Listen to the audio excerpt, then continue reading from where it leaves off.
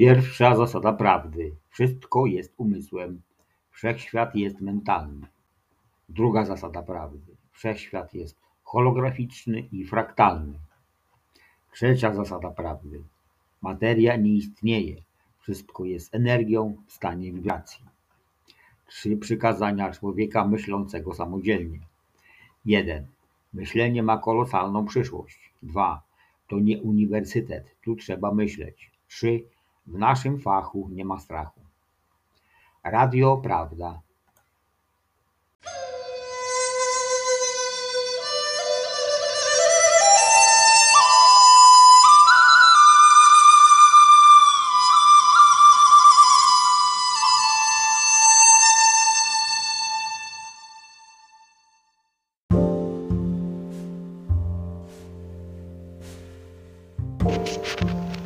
Dzień dobry.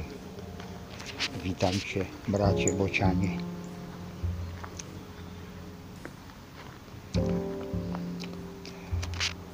Chciałbym zapytać Cię, co wiesz o prawdzie. Co ja wiem o prawdzie? Ty jesteś taki mądry, taki niby uczony, a nie zauważasz jednej prostej rzeczy. O czym Ty mówisz? Świat zwierząt i świat roślin nie zna czegoś takiego jak prawda i kłamstwo. Bo tylko ludzie zaczęli odróżniać, co to jest zło, co to jest dobro, co to jest kłamstwo i co to jest prawda. I zaczęli wciskać kit pozostałym ludziom, ponieważ my zwierzęta nie damy się nabrać na ludzkie oszustwa. My zwierzęta żyjemy tym, co jest. My nie nazywamy tego prawdą ani kłamstwem. Po prostu jest to, co jest. Żyjemy w tym, żyjemy w Bogu, żyjemy z przyrodą, cały czas w harmonii i nie zastanawiamy się nad tym. Nawet w głowy nam nie przychodzi, czy to jest kłamstwo, czy to jest prawda. Powtarzam jeszcze raz, to wy, ludzie, wynaleźliście kłamstwo i zaczęliście ukrywać to, co jest, przed pozostałymi dla swoich własnych korzyści. Wymyśliliście pieniądze, żeby one rządziły wami i waszymi niewolnikami. Ja ci powiem to, co wiem. To nie jest ani prawda, ani kłamstwo. Co chcesz wiedzieć?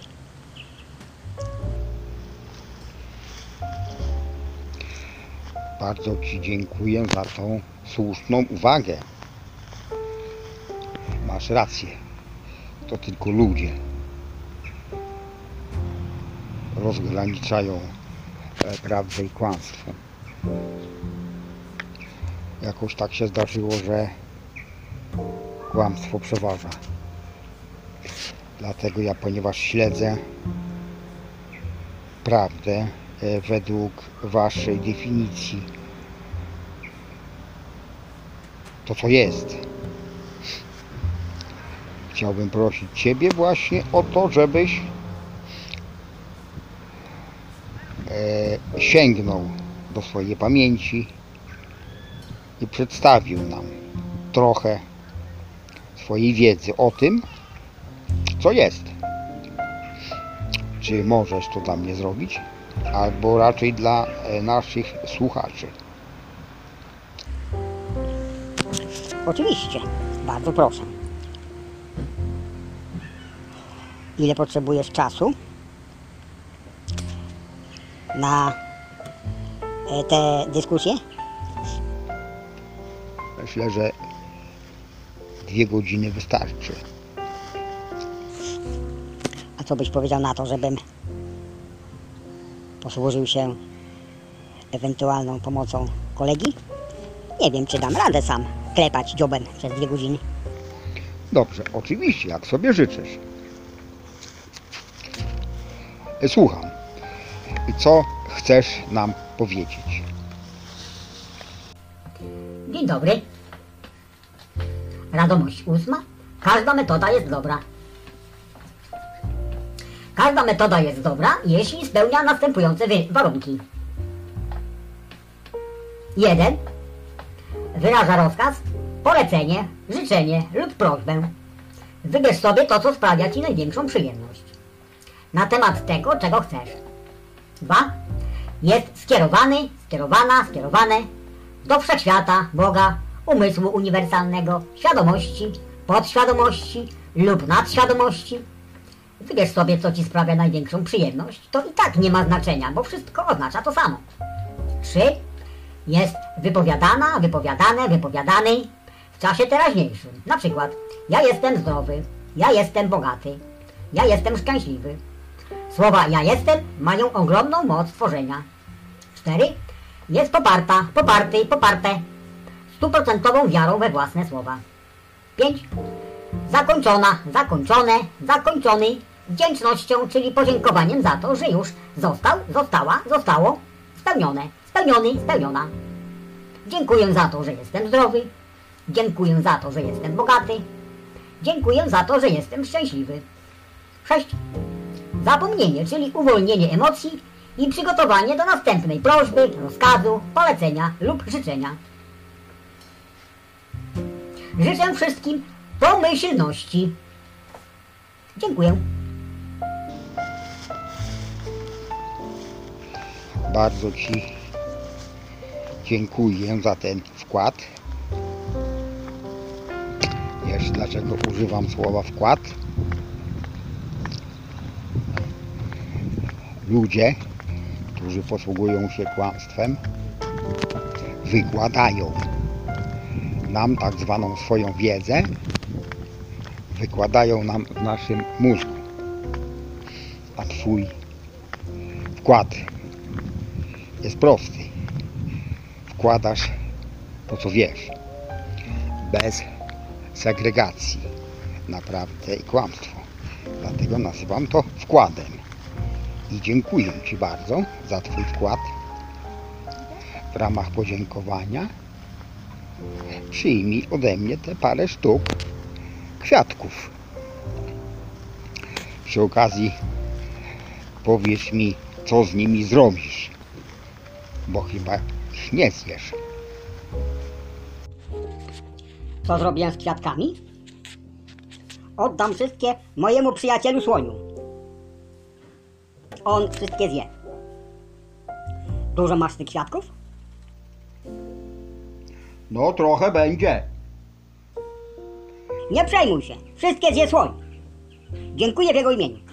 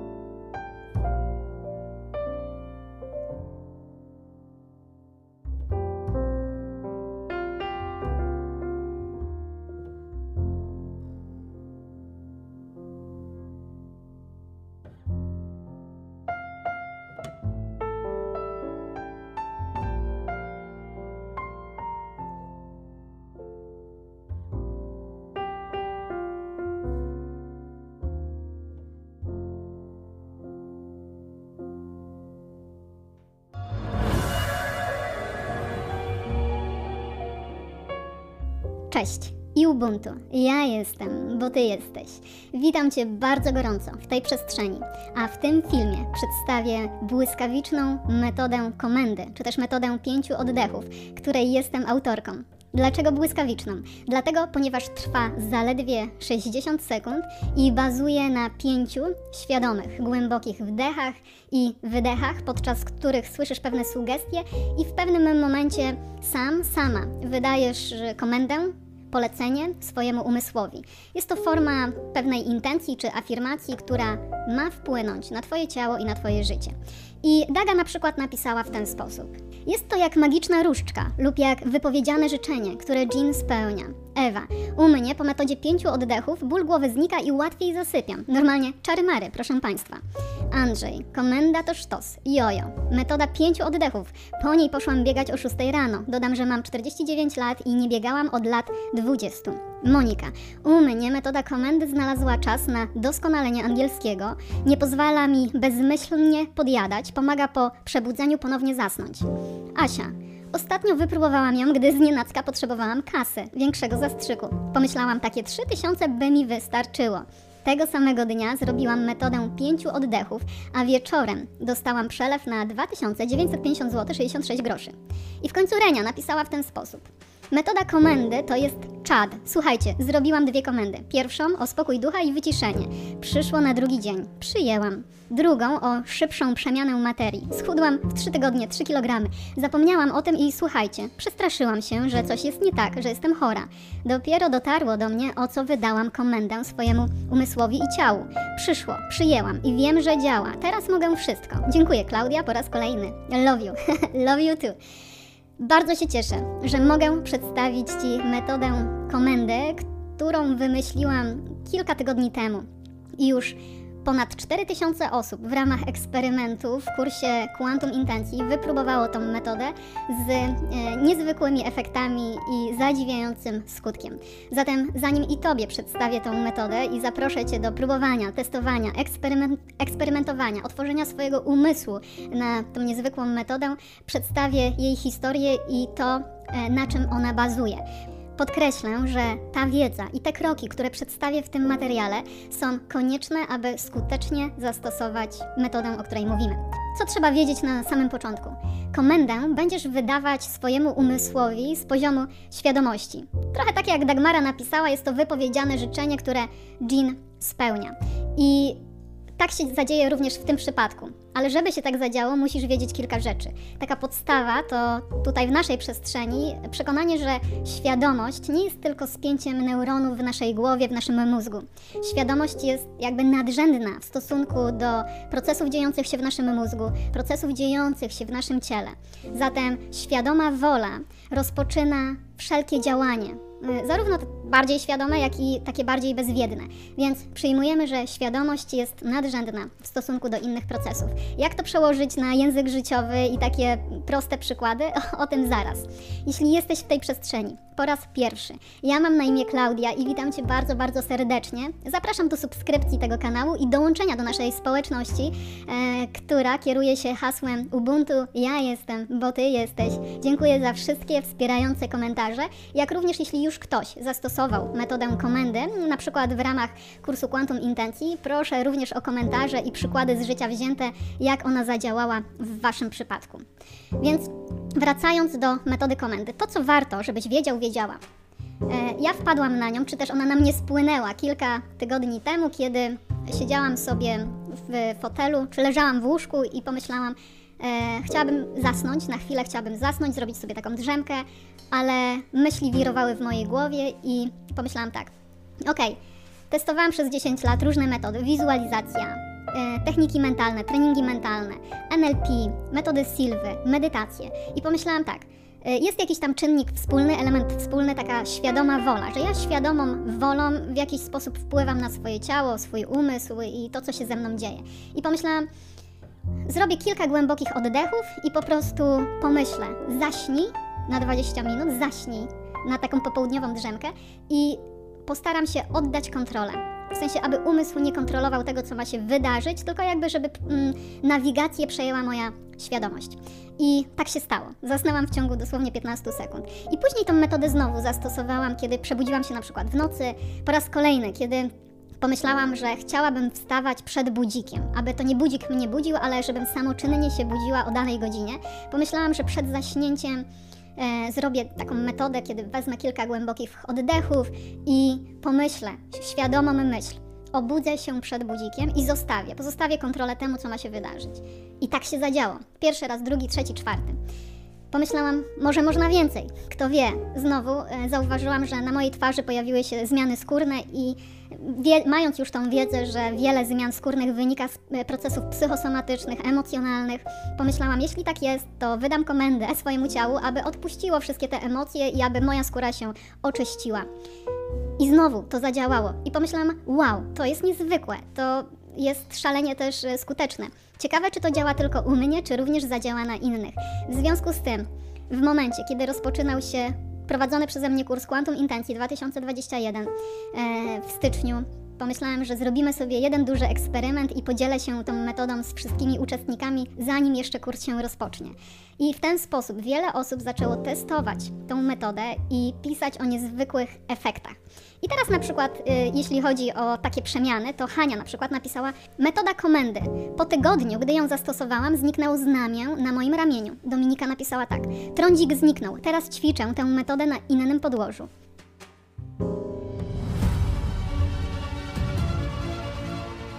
Stenia napisała tak: po zastosowaniu metody komendy ustąpiła mi uciążliwa dolegliwość skórna trwająca od lat. Nie ma nawrotu, jestem mega zadowolona. Aleksandra z kolei napisała: dzięki metodzie 5 oddechów moja emocjonalność pokochała się ze spokojem. Mój syn, który jest sportowcem, także z niej korzysta. Komenda jest genialna. Dziękuję bardzo za te komentarze, są cudowne i potwierdzają, że każdy może ją zastosować i oczekiwać pewnych efektów. I teraz być może warto jeszcze dodać taką rzecz, że kiedy testowałam metodę komendy, wyszłam z założenia, kurczę, te 4000 osób w kursie trenują różne umiejętności, wizualizację, poszerzanie świadomości, wyciszanie, wchodzenie w falę alfa, wyciszanie swojego umysłu. Nie wiadomo, czy metoda zadziała na kogoś, kto jest zupełnym laikiem, jeśli chodzi o wizualizację czy medytację. Ale jedna z kumpelek, w naszym gronie mamy kumpelki przez Q, od Quantum, napisała tak: Klaudio, dziś po porannym moim bieganiu odwiedziłam znajomą. Bała się i prosiła o wsparcie przed rozprawą w sądzie. Nie miałam zbyt dużo czasu, więc pomyślałam, że puszczę jej metodę komendy, żeby wydała polecenie swojemu umysłowi, aby była spokojna i opanowana przed rozprawą i w trakcie rozprawy. Ona poddała się tej medytacji i na koniec miała łzy w oczach. Gdy od niej wychodziłam, powiedziała, że czuje się wzmocniona i czuje się lepiej. Ja medytuję codziennie. Moja znajoma zrobiła to po raz pierwszy. Zatem, jak widzisz, komenda działa zarówno na osoby, które już dłużej czy medytują, czy wizualizują, mają pewne umiejętności, jak i osoby, które zupełnie nigdy nie miały doświadczenia z medytacją. Mam nadzieję zatem, że metoda, którą Ci dzisiaj przedstawię, będzie również efektywna dla Ciebie. Osobiście przyznam, że tworzyłam tą metodę z myślą o wykorzystaniu takich psychologicznych aspektów, czyli na przykład hipnoterapii czy autohipnoterapii, czyli wprowadzenie swojego umysłu w stan takiego zawieszenia, kiedy umysł przyjmuje różne sugestie. I taki był mój cel. Jednocześnie, kiedy osoby zaczęły się dzielić swoimi doświadczeniami, okazało się, że nie tylko działa to jak samoregulacja, jakieś autouzdrawianie, jakaś automotywacja, ale również działa to jak prawo przyciągania, kiedy pewne zbiegi okoliczności dają Ci szansę albo okazję na coś. Czy tak jak jedna z dziewczyn napisała, medytowała, zrealizowała metodę komendy 5 oddechów z założeniem zastrzyku pieniężnego i taki przelew dostała. Więc pytanie jest, czy możemy faktycznie przyjąć, że działanie naszej świadomej woli może nie tylko dotyczyć tego, co dzieje się w nas, w środku, na poziomie naszego ciała, na poziomie naszej motywacji, ale również gdzieś tam w tej otaczającej rzeczywistości. Ja podkreślę jeszcze raz, że na pewno metoda działa niemal bez pudła, w momencie, kiedy właśnie chcesz się do czegoś zmotywować. W moim przypadku jeszcze było w ten sposób, że kiedy bardzo mi się nie chciało ćwiczyć, a chciałam iść na trening, myślałam, głęboko oddychałam, wydawałam swojemu umysłowi komendę: ćwicz, idź na trening. I zapominałam, odpuszczałam, aby umysł już nie kontrolował. Szłam zmywać naczynia, czytałam książkę i moje ciało samoczynnie po pół godzinie czy po godzinie brało torbę i jechało na trening. I wiele osób pisało o tym, że właśnie w ramach tej samomotywacji komenda działa super. Natomiast pojawia się takie pytanie, hej, ale na jakiej zasadzie działa prawo przyciągania i samospełniająca się przepowiednia i te wszystkie dziwne zbiegi okoliczności, które wydarzają się, chociaż teoretycznie nie są zależne od nas? Czy komenda może zadziałać na takie zbiegi okoliczności i prawo przyciągania? Myślę, że tak. Nie brałam tego wcześniej pod uwagę, ale uważam, że tak, jeśli przyjmiemy paradygmat kwantowej świadomości. O tej kwantowej świadomości jest wiele książek, materiałów, właśnie, że nasza świadomość wychodzi ponad trójwymiarową rzeczywistość i sięga do tak zwanych transwymiarów, jak pisał jeden z niedocenionych, aczkolwiek bardzo mądrych fizyków, Burkhard Heim, czy też o samej kwantowej świadomości pisała dr Danuta Adamska-Rutkowska. Więc przyjmując taki paradygmat kwantowej świadomości, jesteśmy w stanie wyjaśnić takie właśnie zbiegi okoliczności, że komenda ma także wpływ na to, co się wydarza w naszej przestrzeni, choćby pod postacią właśnie przypadku, takiego pozytywnego przypadku. Okej, zanim pójdziemy dalej, to przedstawię Ci 3 ważne elementy, o których warto pamiętać. Po pierwsze, na rzecz tego ćwiczenia, tego eksperymentu, cały czas to traktujemy jako eksperyment, warto przyjąć właśnie takie 3 rzeczy. Po pierwsze, spokojny umysł staje się objawieniem i być może już tego doświadczasz. Jeśli nie, to obiecuję Ci i zapewniam Cię, że nie tylko w moim przypadku, ale w przypadku wielu tysięcy osób, które gdzieś pojawiły się w tej naszej przestrzeni kwantum i medytują, oddychają i trenują w wyciszaniu swój umysł, wyciszony umysł staje się objawieniem. Tak jakby jakaś ręka boska albo ręka kwantum nas prowadziła, czyli tak jakby prowadziła nas nasza świadomość, nasza dusza, jakaś siła prowadzi nas w odpowiednim kierunku. Po drugie, z poziomu świadomości, biorąc ten paradygmat świadomości kwantowej, z poziomu świadomości możemy wydawać komendę naszemu umysłowi i go w pewien sposób zaprogramować. Po trzecie, ważne, aby dać sobie na to przyzwolenie. To, co może nie zadziałać, albo to, dlaczego może nie zadziałać komenda, są takie 2 powody, które widzę. Po pierwsze, duży sceptycyzm i takie wręcz uparcie. Nie, to jest bez sensu, w ogóle to jest za prosta metoda, aby nam nie zadziałała. Drugi to jest brak odpuszczenia kontroli. W sensie Twój umysł i tak stara się kontrolować i z poziomu logiki starasz się to kontrolować. I sądzę nawet, że ten drugi powód jest bardziej stopujący i blokujący nas niż ten pierwszy. Kasia na przykład napisała tak. Metoda komendy u mnie działa całkiem dobrze. Postanowiłam poobserwować i jak nie skupiam się na tym, tylko wydaję komendę, to dzieją się cuda. Aż sama byłam w szoku. Czyli nie skupiam się na tym, jak to ma zadziałać, nie próbuję kontrolować, tylko się poddaję temu, co przychodzi. Madzia napisała tak. Ja podczas tej metody nie analizuję niczego, ani wdechów nawet, ani formy komendy. Zakładam, że zadziała i tak też się dzieje. Nie spinam się zupełnie, poddaję się jej. Mi ona bardzo pomaga w lepszym samopoczuciu. Dzięki niej znajduję w sobie radość i wdzięczność. Zatem elementem niezwykle istotnym jest poddanie się temu, co przychodzi. I tutaj jeszcze kilka kwestii. Po pierwsze, metoda jest taka quasi-hipnotyczna, czyli już wiesz zapewne, że jak usiądziesz przed telewizorem i jest dobra reklama, to w ciągu 15 sekund Twój umysł się wciągnie, dosłownie zahipnotyzuje. I trochę podobnie działa komenda, aczkolwiek nie hipnotyzujemy się w reklamie telewizyjnej, tylko w swoich oddechach i takich pozytywnych sugestiach, że odpuszczam napięcie, że oddycham świadomie i że wydaję umysłowi z pozycji świadomości właśnie pewną sugestię. Więc przyjmij to w ten sposób, że masz pełną kontrolę. Ja pomagam Ci tylko totalnie się zrelaksować, odpuścić napięcie, a Ty sama wydajesz odpowiednią sugestię swojemu umysłowi. Przykłady takich komend czy sugestii będą miały 2 formy. Pierwsza forma to bardziej jak polecenie i na przykład niech zmiany skórne znikną na mojej twarzy. Niech strach zastąpi odwaga. Niech obudzę się przed budzikiem. Niech prowadzi mnie ciekawość. Albo bardziej łagodne komendy są w formie wówczas afirmacji i mogą brzmieć tak. Daję sobie przyzwolenie na odpuszczenie, albo po prostu odpuszczam. Daję sobie przyzwolenie, by zasnąć, albo po prostu zasnę, czy zasypiam w ciągu 5 minut. Pójdę dziś na trening. Pozwalam sobie na poczucie wartości. Pozwalam, by moje ciało przyspieszyło metabolizm.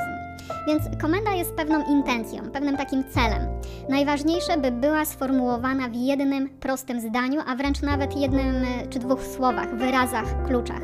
Ty możesz wcześniej pomyśleć tak bardziej szczegółowo, co jest Twoją komendą, ale kiedy już robisz te oddechy, to żeby to była 1 symbol, 1 słowo, aby za dużo o tym nie myśleć, po prostu aby tylko wyrazić swoją świadomą wolę i odpuścić.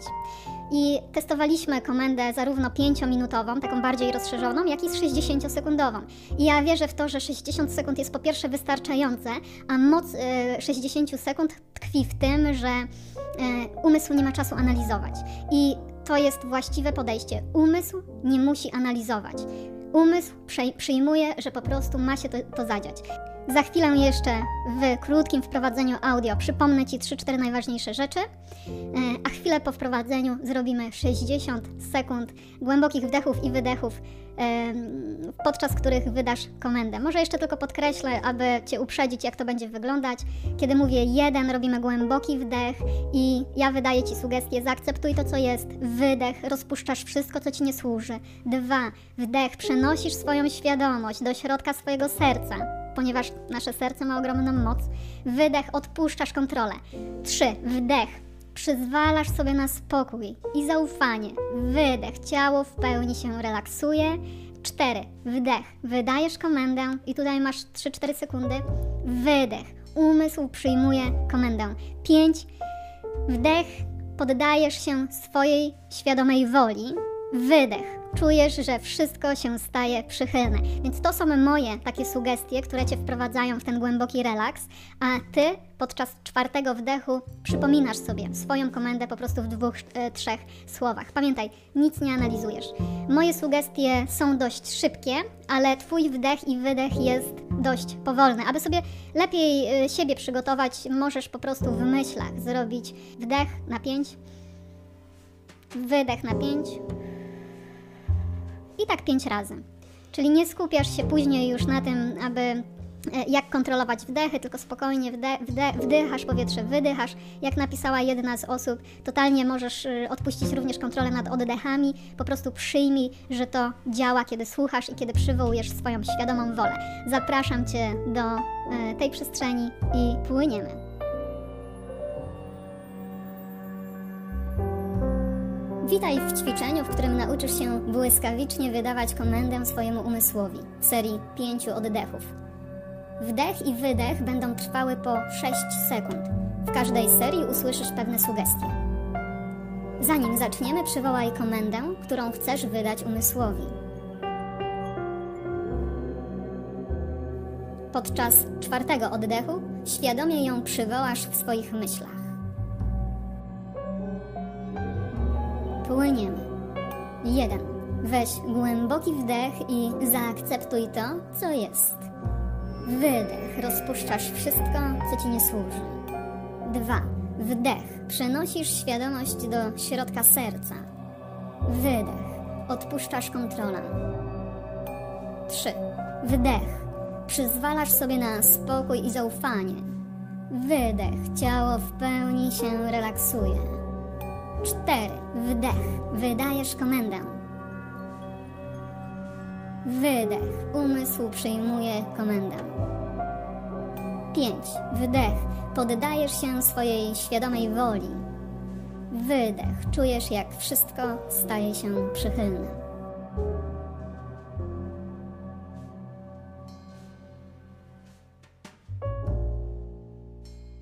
No i jak poszło? Mam nadzieję, że dobrze. Pamiętaj, kiedy zastosujesz ją 2., 3., 4. raz, stanie się to jeszcze bardziej intuicyjne i takie spontaniczne. Być może z czasem będziesz ją stosować bez mojego prowadzenia, po prostu biorąc głębokie, świadome wdechy i wydechy w ciszy. Zatem zapraszam Cię do testowania, eksperymentowania, dzielenia się swoimi doświadczeniami i subskrypcji tego kanału. A dodatkowo również zapraszam Cię na Facebook i Instagram, gdzie częściej dzielę się swoimi różnymi inspiracjami i przemyśleniami. I także od czasu do czasu mamy spotkania na żywo. Ściskam i Ubuntu. Ja jestem, bo Ty jesteś.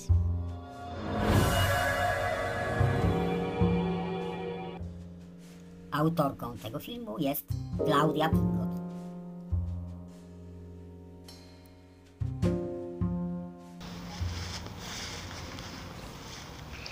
Bardzo Ci dziękuję za ten wkład. W ramach podziękowania przyjmij ode mnie te parę sztuk kwiatków. Oddam wszystkie mojemu przyjacielu słoniu. On wszystkie zje. Dziękuję w jego imieniu.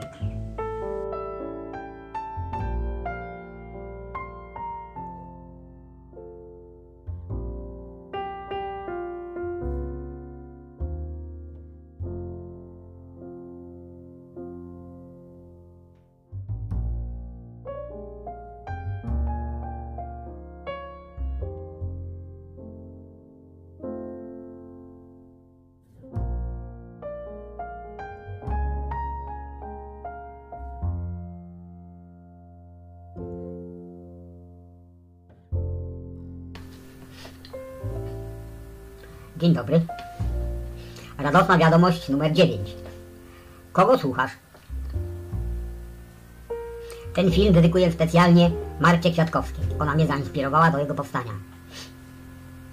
Ja słucham jedynie Boga, który jest w moim wnętrzu, który jest w moim sercu, który jest w moim mózgu, który jest wszędzie, w każdej komórce mojego ciała. Ponieważ tylko On jest prawdą, słucham tylko prawdy, zadaję Mu pytania, tylko Jemu, uzyskuję odpowiedzi, rozmawiam z Nim bez żadnych pośredników, rozmawiam z Jezusem bez żadnych pośredników, dziękuję Mu za wszystko, co mi dał, dziękuję Mu za wszystko, co mi da jeszcze dzisiaj i później. Słucham tylko Boga, czyli siebie, bo On jest we mnie, wiem, że jest źródłem wszystkiego.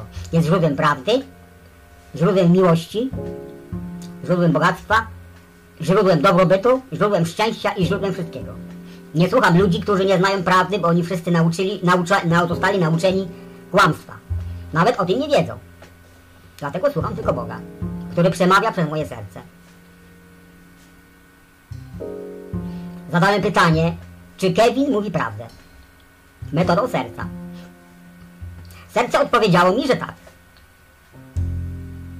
Dlatego, bazując na tej odpowiedzi, wiem, że Kevin mówi prawdę. Dziękuję mu za to. Ale nadal słucham Boga, który jest w moim sercu. I to jest jedyna prawda, która jest godna przyjęcia. Powtarzam jeszcze raz, że wszyscy ludzie, którzy nie znają prawdy, są nauczeni posługiwać się tylko i wyłącznie kłamstwem. Kłamstwem, które kłamliwie definiuje ich istotę, kłamstwem, które kłamliwie definiuje ich jako człowieka i kłamstwem, które kłamliwie definiuje wszechświat jako całość.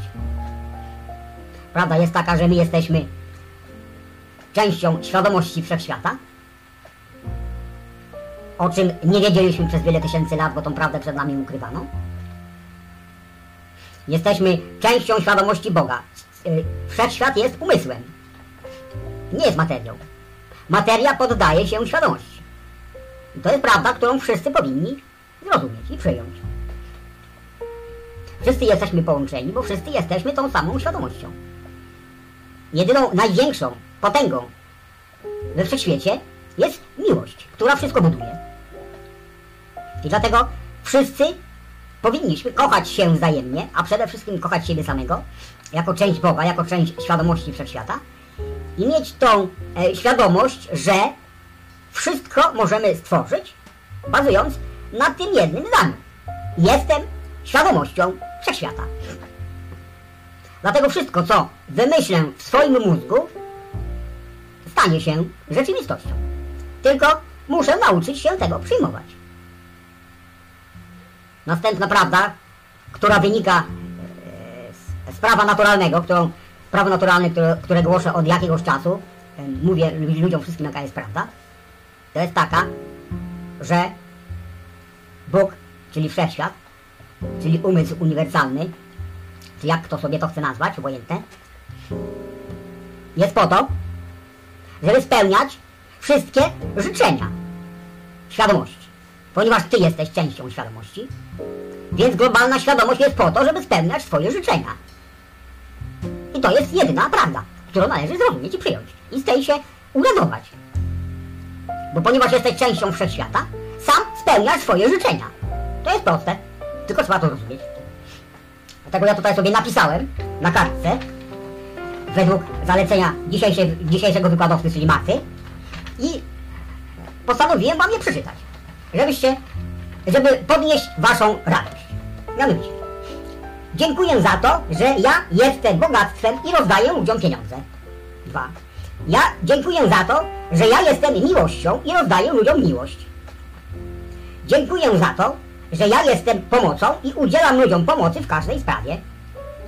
Dziękuję za to, że ja jestem obfitością i daję ludziom obfitość. Dziękuję za to, że ja jestem dobrobytem i obsypuję ludzi dobrobytem. Dziękuję za to, że ja jestem zdrowiem i daję ludziom zdrowie. Dziękuję za to, że ja jestem prawdą i przekazuję ludziom prawdę. Dziękuję za to, że ja jestem szczęściem i daję ludziom szczęście. Dziękuję za to, że jestem świadomością Boga i informuję ludzi, że są świadomością Boga. Dziękuję za to, że ja jestem twierdzeniem, które przekazuję ludziom. Życie jest 100 razy łatwiejsze, niż im się wydaje. Dziękuję za to, że ja jestem świadomością wszechświata i z miłości do Ciebie pragnę spełniać wszystkie Twoje życzenia. Dziękuję za to, że wiem, że nie ma znaczenia, czy ja to robię, czy ojciec. Najważniejsze, że każde Twoje życzenie jest już spełnione. Dziękuję, to wszystko.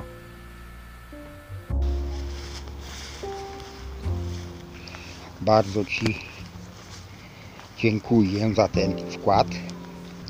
W ramach podziękowania przyjmij ode mnie te parę sztuk kwiatków. Oddam wszystkie mojemu przyjacielu słoniu.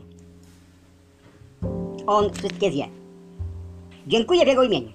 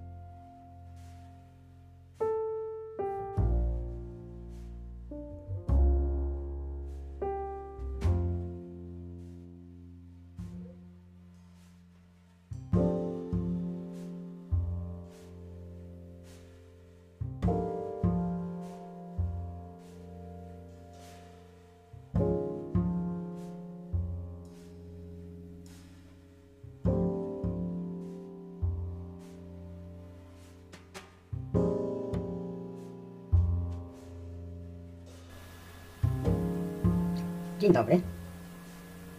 Radosna wiadomość numer 10. Energia, energia, energia. Najpierw przykra wiadomość dla tych wszystkich, którzy podniecają się czakrami. Szczególnie w medytacjach, które wykorzystują czakry. Czakry są złe. Bóg nie stworzył czakry. Czakry stworzyły siły niezupełnie czyste, po to, żeby wysysać energię z człowieka. Ty jesteś źródłem energii, ponieważ Ty jesteś pełnomocnikiem Boga. Jesteś częścią Boga, więc Ty jesteś źródłem energii. Oni stworzyli czakry po to, żeby tą energię z Ciebie wysysać. Ale jest na to sposób. Po prostu trzeba czakry usunąć. Nie będę mówił jak, są nawet sposoby, ale radziłbym Ci zrobić to czym prędzej, żeby zachować pieczę nad swoją energią. Przypominam, że słowo bezpieczeństwo oznacza pozostawienie Ciebie bez pieczy, a przy okazji wziąć od Ciebie pieniądze. Tak dla jaj, żeby było śmiesznie. To jest bezpieczeństwo. Ja polecam roztoczyć pieczę nad swoją energią. W tym celu usunąć czakry. Dziękuję. Do widzenia. Bardzo Ci dziękuję za ten wkład. W ramach podziękowania przyjmij ode mnie te parę sztuk kwiatków. Oddam wszystkie mojemu przyjacielu słoniu. On wszystkie zje. Dziękuję w jego imieniu.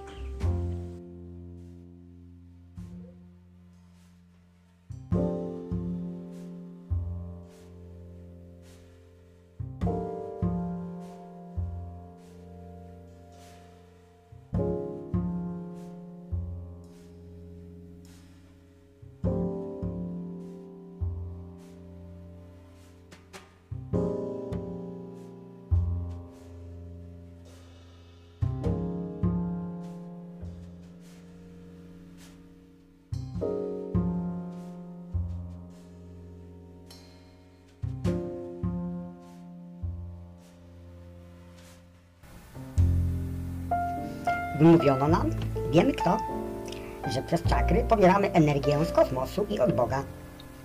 To perfidne kłamstwo spowodowało, że wszyscy pragniemy przyjmować energię z zewnątrz. I otwieramy czakry na wszechświat. Oni tylko na to czekają, bo wiedzą, że cała energia pochodzi z wnętrza człowieka, który jest Bogiem, czyli źródłem wszystkiego. I chłepczą do woli Twoją energię, śmiejąc się z Ciebie, że z miłości im na to pozwalasz. Wszyscy, którzy reklamują czakry i zachwalają ich wspaniałość, wierzę, że nieświadomie wybaczam im. Są pachołkami egregora szatana, czyli przeciwnikami Boga. Najwyższy czas, żeby usunąć to brzemię ludzkości i powrócić do człowieka kryształowego. Już wkrótce. Radujmy się z tego.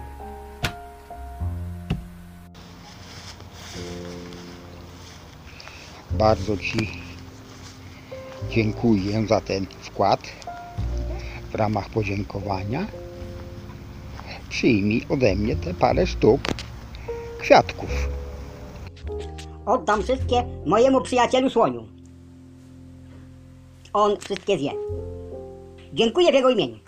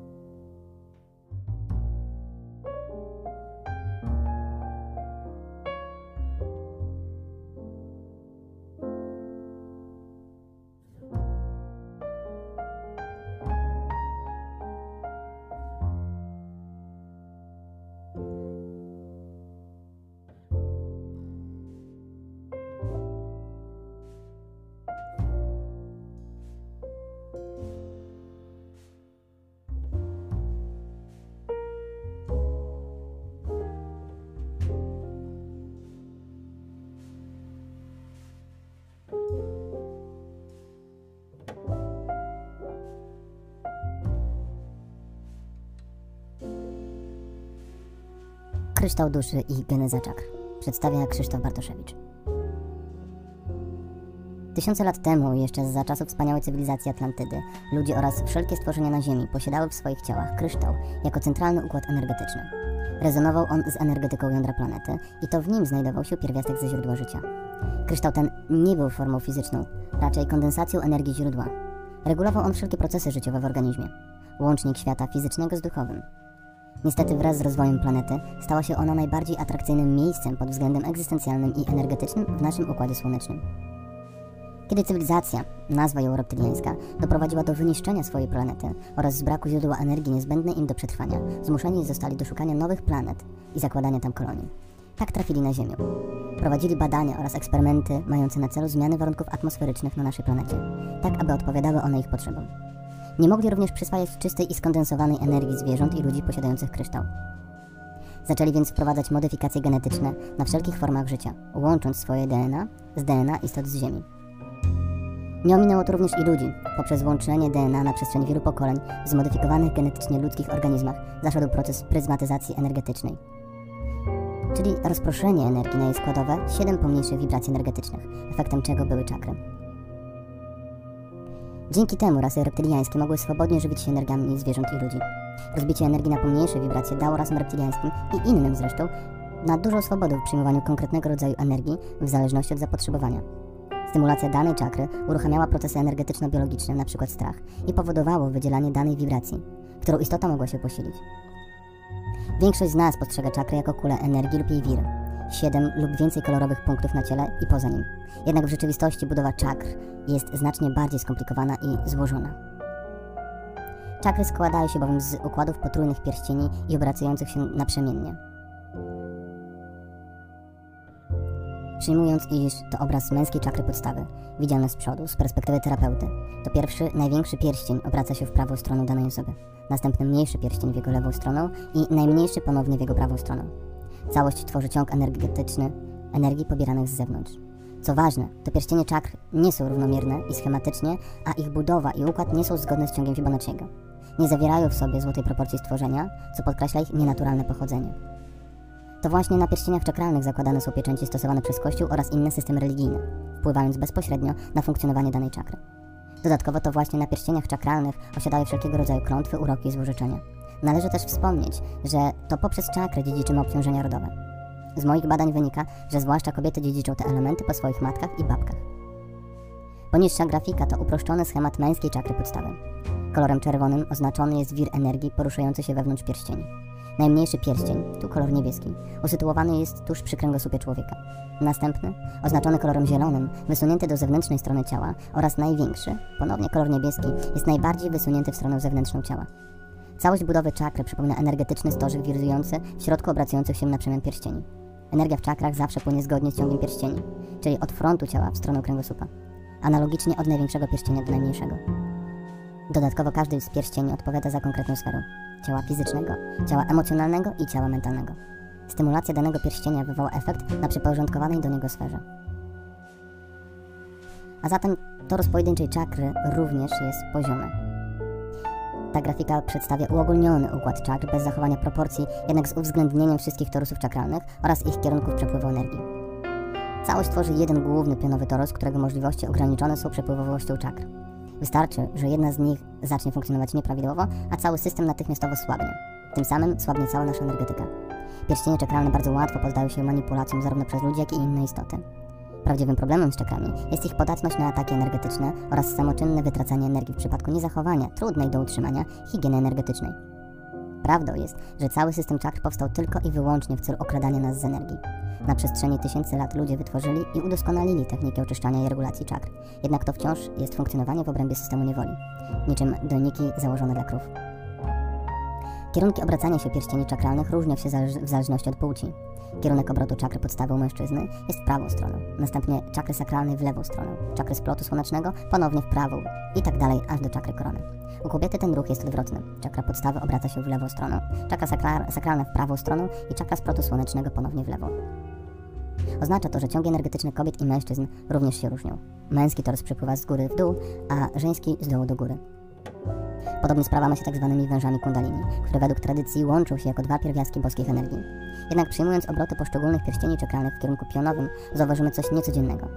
Opisując ruch pierwszego wiru pierścieni, zaznaczonych na ilustracji jako duże niebieskie pierścienie, widzimy ruch określony kolorem czerwonym. Prawa, lewa, prawa, lewa, prawa, lewa, prawa.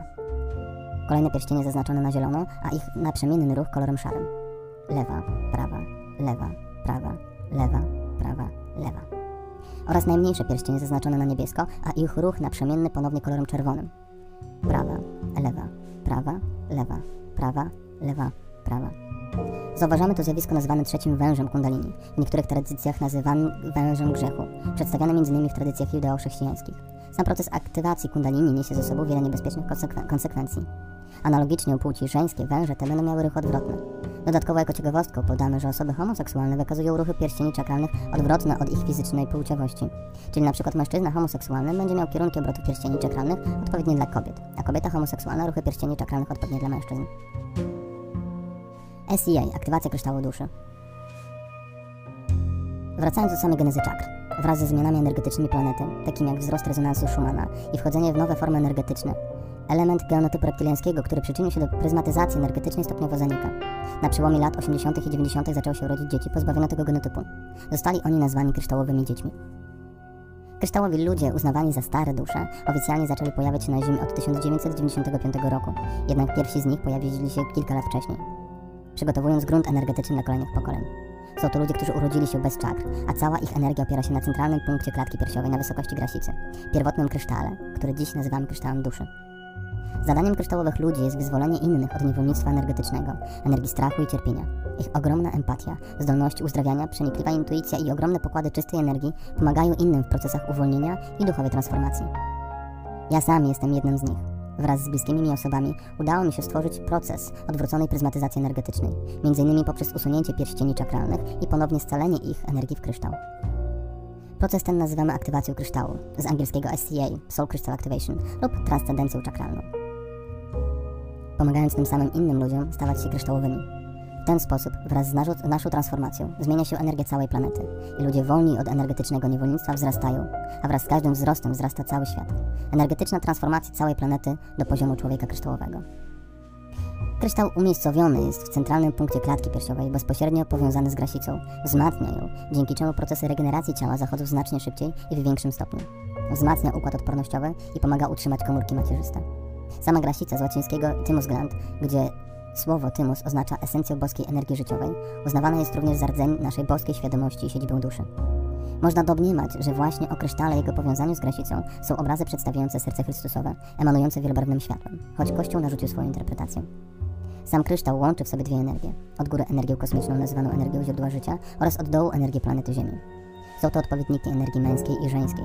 Kryształ, łącząc je w sobie, generuje niewyczerpalne pokłady czystej energii życia i kreacji.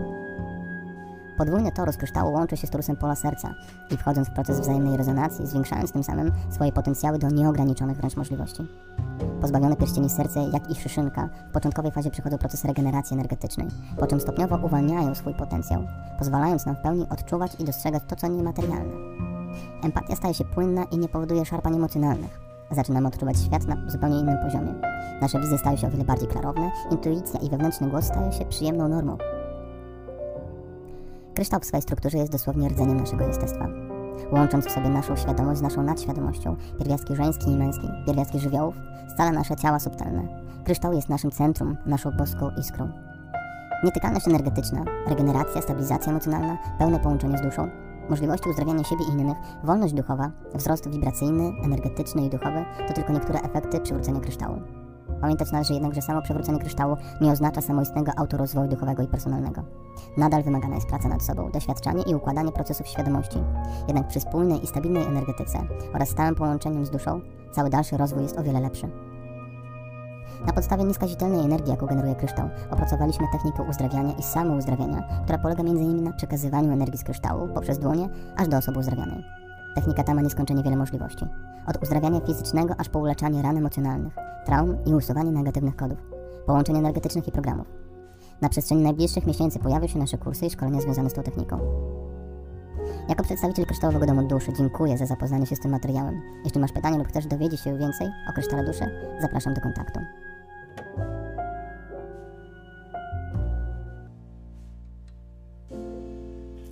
Autorem tego filmu jest Krzysztof Bartoszewicz.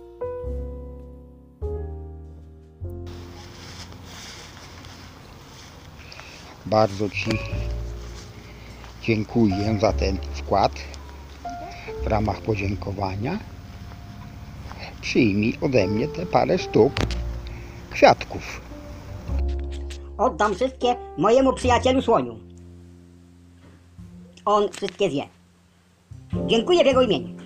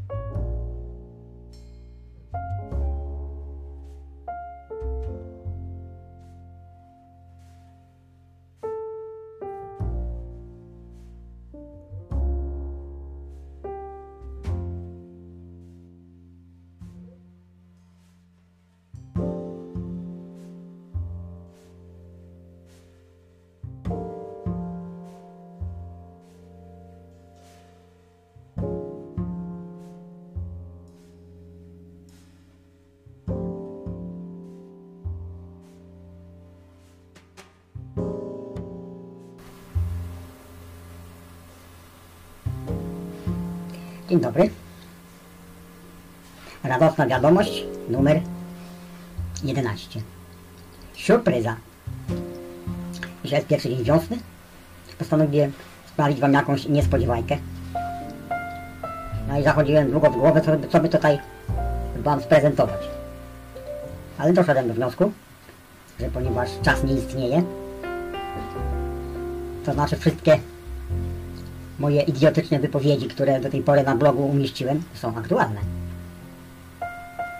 Niezależnie od daty zamieszczenia.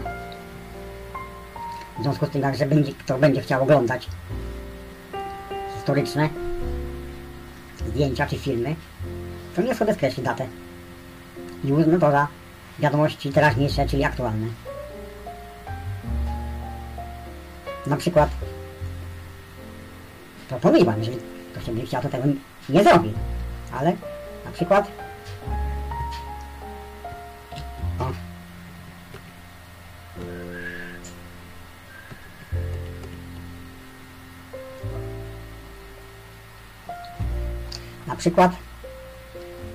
jak sobie klikniemy tutaj na wkłady,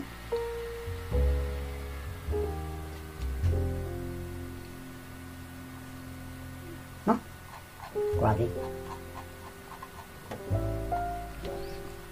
Proponuję zacząć od początku. O. Możecie sobie oglądać, ale nie. Nie ma żadnego obowiązku. Nie ma żadnego obowiązku. Wszystko jest aktualne. Ale jest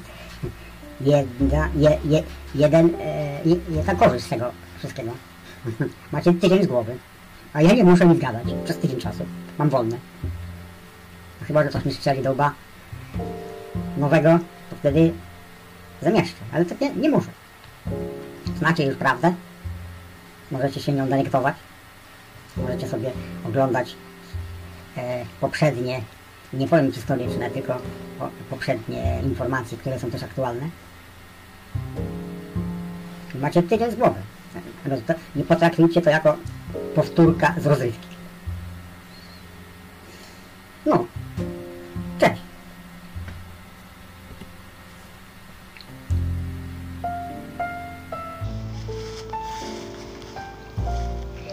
Bardzo Ci dziękuję za ten wkład. W ramach podziękowania przyjmij ode mnie te parę sztuk kwiatków. Oddam wszystkie mojemu przyjacielu słoniu. On wszystkie zje. Dziękuję w jego imieniu.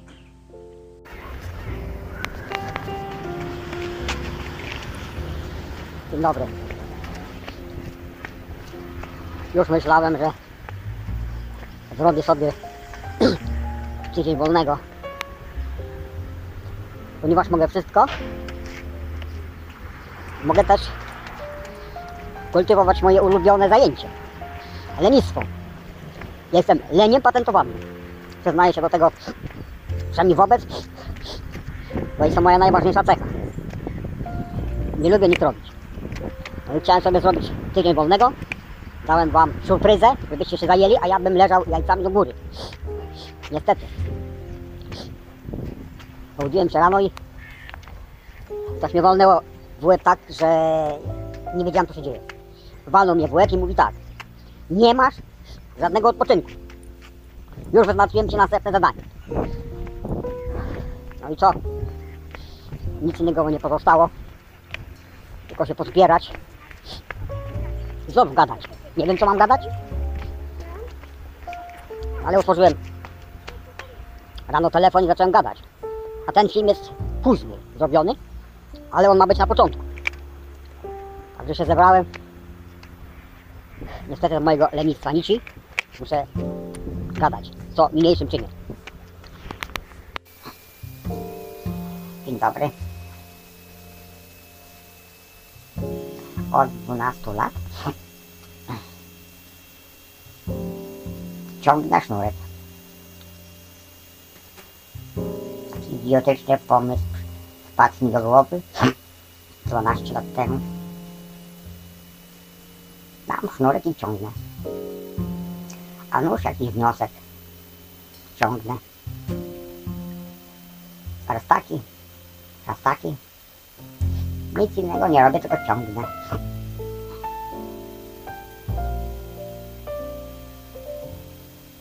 Pierwszy wniosek, jaki wyciągłem, zadawać pytania. Nie opierać się na odpowiedziach mędrców, tak zwanych, tylko zadawać pytania. Nieważne komu. Okazuje się, że są tacy, którzy czekają na pytania, żeby udzielić odpowiedzi. O dziwo, tylko prawdziwej. Więc zadaję pytania.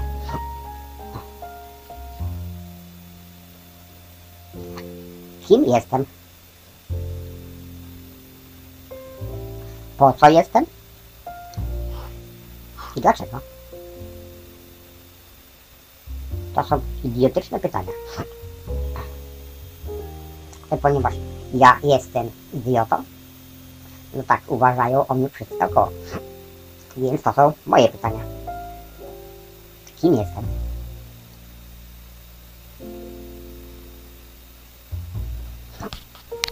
No i dostałem odpowiedź.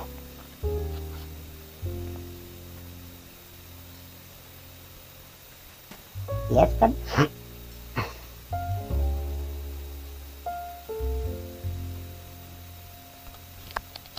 wstydzę się powiedzieć, bo zaraz mnie potraktujecie jako schizofrenika, ale ja się tego nie wstydzę. Dobra. Jestem tym samym, co każdy z was.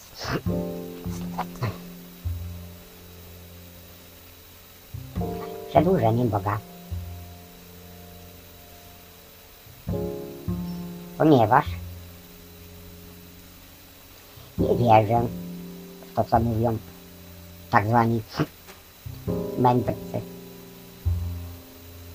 I mam obowiązek sam zadawać pytania i sam odpowiadać na nie.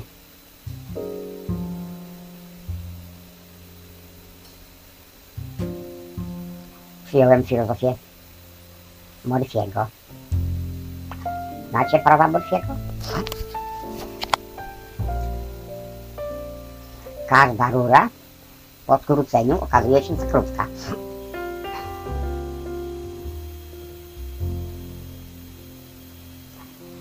Liczba, co do której nie mamy najmniejszych wątpliwości, okazuje się źródłem błędu. I tak dalej. W związku z tym każde twierdzenie ustanowione przez człowieka, jakiegoś mędrca czy jakiegoś autoryteta, okazuje się kłamstwem.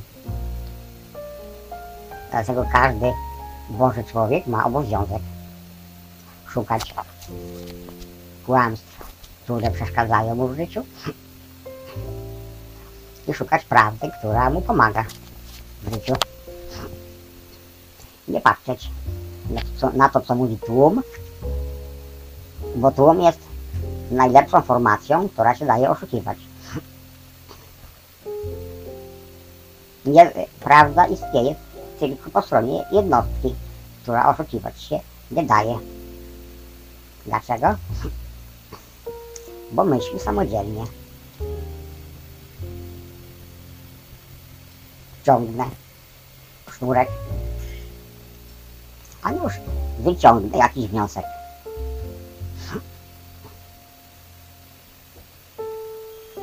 Kto przemawia przez moją gębę? Mogę cię zapytać, na przykład mojej podświadomości. Kto przemawia moją gębą?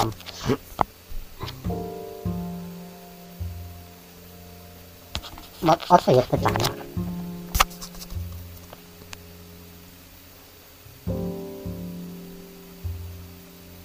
Może prawda?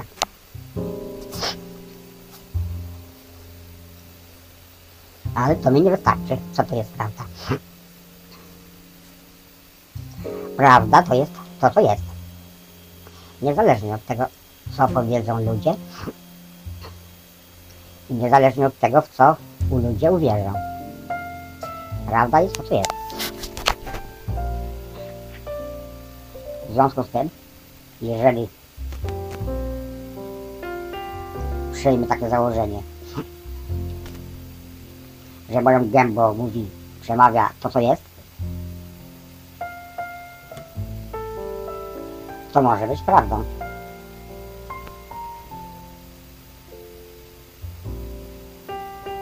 W związku z tym jestem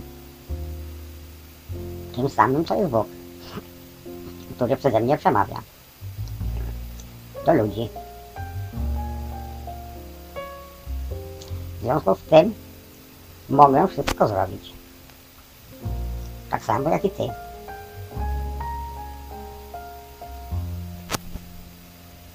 Dziękuję za to, że przeczytałem kilka razy Biblię. Wyciągnąłem swoje wnioski. Przyjąłem wnioski, które same do mnie przyszły. I już Biblia jest mi niepotrzebna. Tak samo jest mi niepotrzebny słownik ortograficzny, wymyślony przez mędrców, czyli ludzi. Tak samo nie jest mi potrzebne prawo pisane na papierze, wymyślone przez Żydów, czyli pachołków szatana, który nie jest niczym innym jak tylko egregorem wymyślonym przez Żydów. Sami go wymyślili i sami jemu służą. A Bóg się tym nie przejmuje. Dlatego, że Żydzi też mają prawo być szczęśliwi. I wymyślili sobie szatana, który terroryzuje całą ludzkość. A mnie to nie interesuje. Ponieważ ja wiem i ty wiesz, czyli ty, który słuchasz tych idiotycznych wywodów, że możesz zrobić wszystko. Bo jesteś tym samym co Bóg. To nie jest egoizm. To nie jest bałwochwalstwo, że ty jesteś Bogiem, czy ja jestem Bogiem. Tylko to jest prawda. A skoro to jest prawda, to ty możesz stworzyć wszystko. Na przykład możesz stworzyć wyspę na środku Pacyfiku. Policz, ile wszystkich Żydów jest na świecie. Daj każdemu z nich na przykład 1 km². Stwórz taką wyspę o powierzchni tyle milionów kilometrów kwadratowych, ile jest Żydów na świecie. Dodaj jeszcze 10% na wszelki wypadek. I jedną twoją myślą przenieś wszystkich Żydów ze wszystkimi ich majątkami, ze wszystkimi ich kamienicami, ze wszystkimi ich bankami, przenieś ich wszystkich na tą wyspę i życz im, żeby byli szczęśliwi. Ponieważ lubią okradać i oszukiwać, to niech okradają sami siebie i niech będą szczęśliwi do końca wieczności. A nas ludzi niech zostawią w spokoju. My sobie stworzymy swój świat. Będziemy kultywować swoje prawdy. Będziemy kochać się wzajemnie. I ustanowimy te prawa, które już istnieją, które zostały ustanowione przez Boga. Będziemy sobie składać wzajemnie życzenia.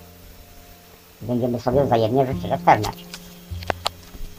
Ponieważ mamy takie zdolności. Wszystko, co wymyślili Żydzi, oddamy im jako własność i wyślemy im na ich wyspę, na wyspie Żydologię na środku Pacyfiku, a my będziemy żyć na pozostałych lądach Ziemi, czyli naokoło ich, czyli oni zostaną przez nas otoczeni, że nie mają możliwości ucieczki i do końca będą musieli żyć na swojej wyspie i będą oddawali się swoim pasjom, czyli okradaniu siebie nawzajem. Ciekawe, czy im starczy pieniędzy. Jeżeli im nie starczy pieniędzy wymyślonych przez nich samych, to my stworzymy dodatkowe pieniądze i dostarczymy na ich wyspę, żeby byli zadowoleni. A nam pieniądze nie są potrzebne. Nam jest potrzebna miłość i wzajemna współpraca. Także samo jak, ponieważ jesteś zdolny stworzyć 1000 nowych, równoległych wszechświatów, które są od siebie niezależne, na tej samej zasadzie mogłeś stworzyć żydowską wyspę na środku Pacyfiku i stworzyć na niej Żydom dobrobyt. Niech się wzajemnie kiszą we własnym sosie i niech będą szczęśliwi. I niech promienują radością z tego powodu, że mają możliwość okradania się wzajemnie.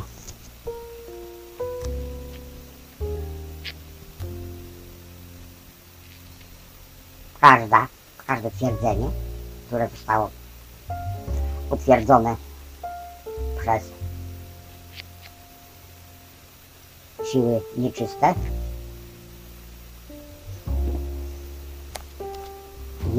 jednym z tych twierdzeń są czakry, które zostały obalone nie przeze mnie, tylko przez prawdę.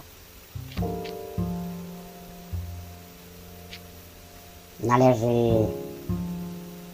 te czakry raz na zawsze usunąć i usunąć pamięć o nich, że w ogóle istniały.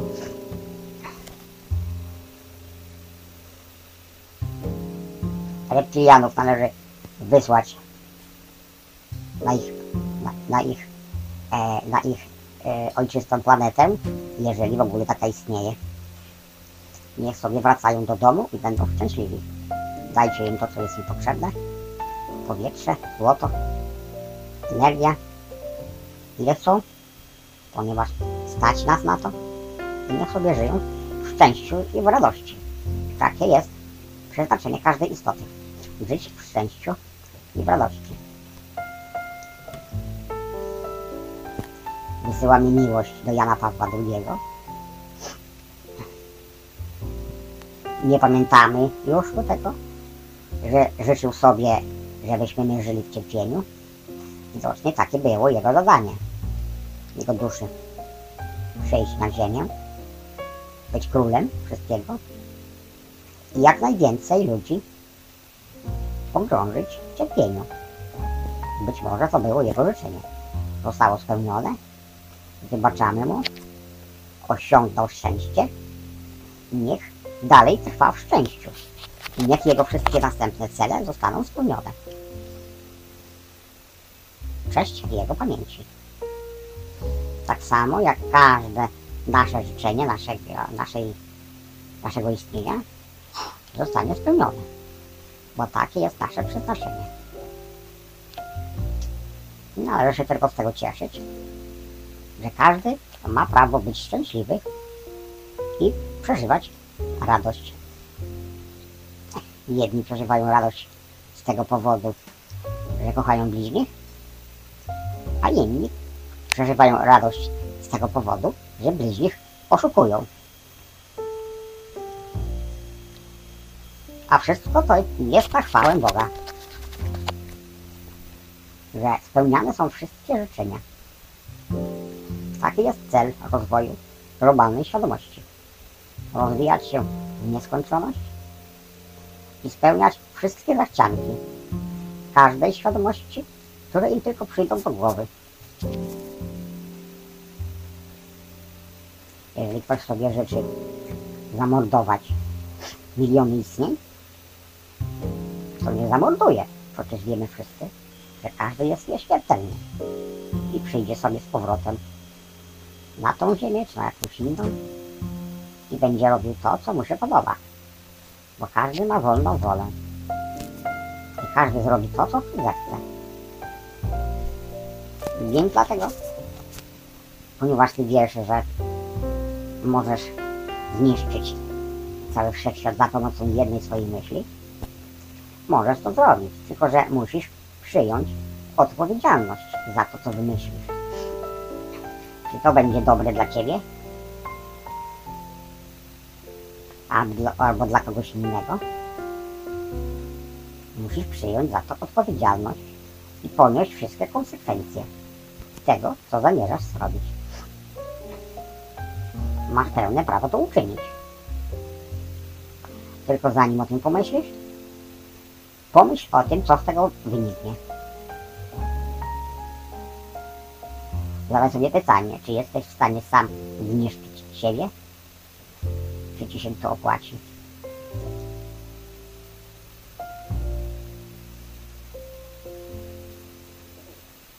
Następny wniosek. sam się nasuwa. Skoro coraz więcej ludzi wchodzi na mojego bloga, to znaczy on nie jest mój. On należy do wszystkich czytaczy, którzy wchodzą po to, żeby dowiedzieć się prawdy. To wyciągłem idiotyczny wniosek, że trzeba ludziom, czyli czytaczom, umożliwić współwłasność tego bloga, żeby prawdę uznali za swoją i ją propagowali. Oczywiście tylko wtedy, jeżeli zechcą. Nie ma żadnego obowiązku. Dlatego mam prośbę do czytaczy bloga. Jak zrobić, żeby... To jest zadaję pytanie. Nie jest istotne, do kogo zadaję to pytanie. Wiem, że znajdzie się ktoś, kto na nie odpowie. Co mam zrobić, żeby umożliwić wszystkim czytaczom współwłasność tego bloga, żeby mogli się rejestrować, logować oraz tym, którzy chcą, dać możliwość współautorstwa, czyli pisania prawdy i bycia współwłaścicielem, czyli współadministratorem. Jak to zrobić? Bo ja jeszcze nie wiem. A ponieważ wiem, że cała wiedza wszechświata znajduje się we mnie i w tobie i w każdym innym, dlatego należy tą wiedzę wydobyć i ją wykorzystać. Nie pytać się mędrców, nie płacić mędrcom za wiedzę, którą już masz, tylko wykorzystać perfidne słowo edukacja, które niegdyś służyło do wkładania wiedzy w mózgi nieświadomych ludzi, tylko wykorzystać prawdziwe znaczenie słowa edukacja. Wyciąganie wiedzy z ciebie. Dlatego tą wiedzę należy wyciągnąć i ją zastosować. Ponieważ ja jestem leniwy i nie chce mi się myśleć. Nie chce mi się myśleć tylko poza to, co uważam za konieczne. Dlatego rozwiązanie problemu współlogowania i współredagowania bloga, myślenie samodzielne, pozostawiam jego właścicielom, czyli czytaczom. Ponieważ nad tym nie chce mi się myśleć.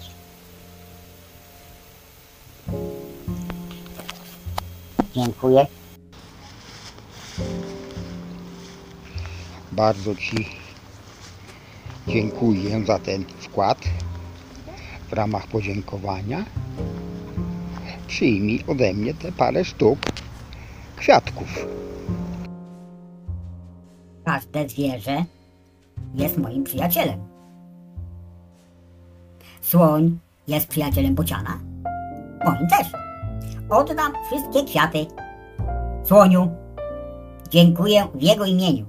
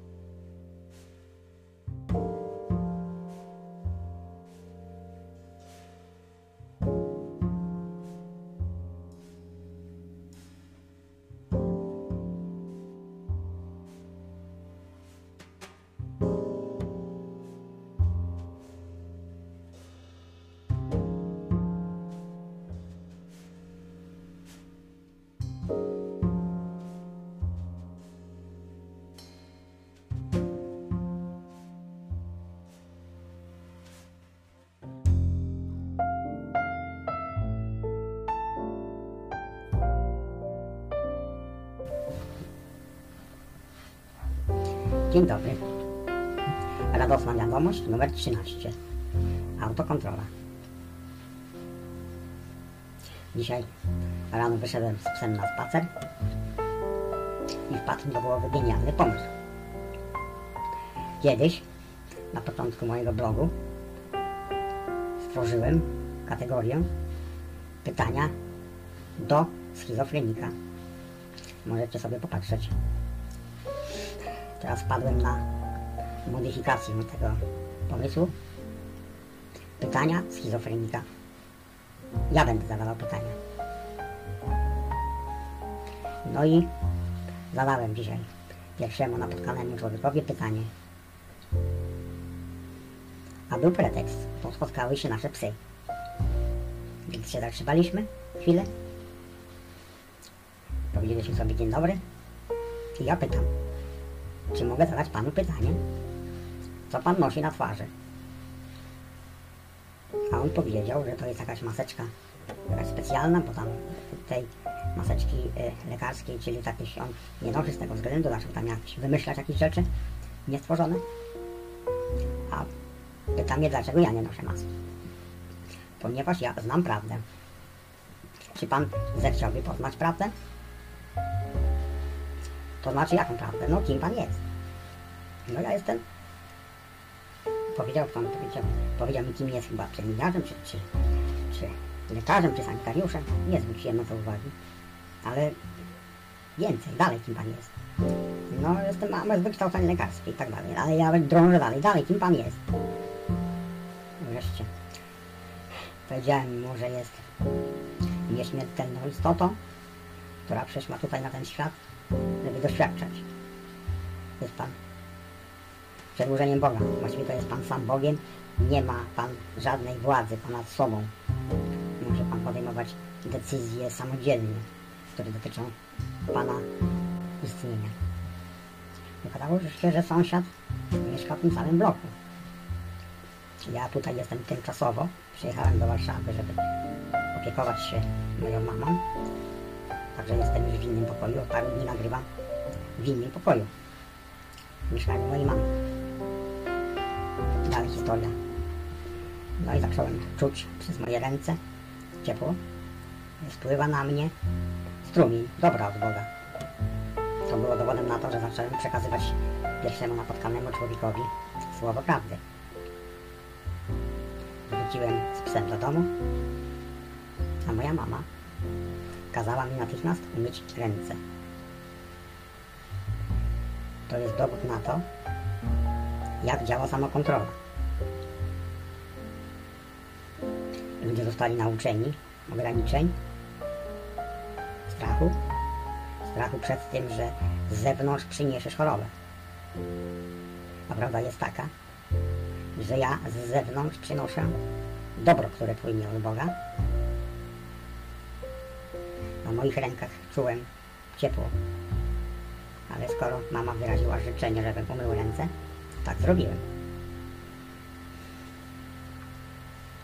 To jest dowód na to, że niewolnicy sami bronią systemu przed prawdą. Zostali tak nauczeni, żeby na śmierć i życie bronić systemu wierzeń, którym żyją. Nie przyjmują dobra, czyli strumienia dobra, który płynie od Boga. Są w stałym stanie oporu przed przyjęciem dobra, które płynie od Boga. Ale ponieważ tutaj będę z mamą około miesiąca, postaram się przemówić do jej świadomości, jaka jest prawda. Już zacząłem to robić, ale z oporami. Dzisiaj kazała mi umyć ręce. To też ja zrobiłem, żeby spełnić jej życzenie. Ale tym się nie przejmuję. Następnym razem przyniosę więcej dobra i przekażę następnemu człowiekowi.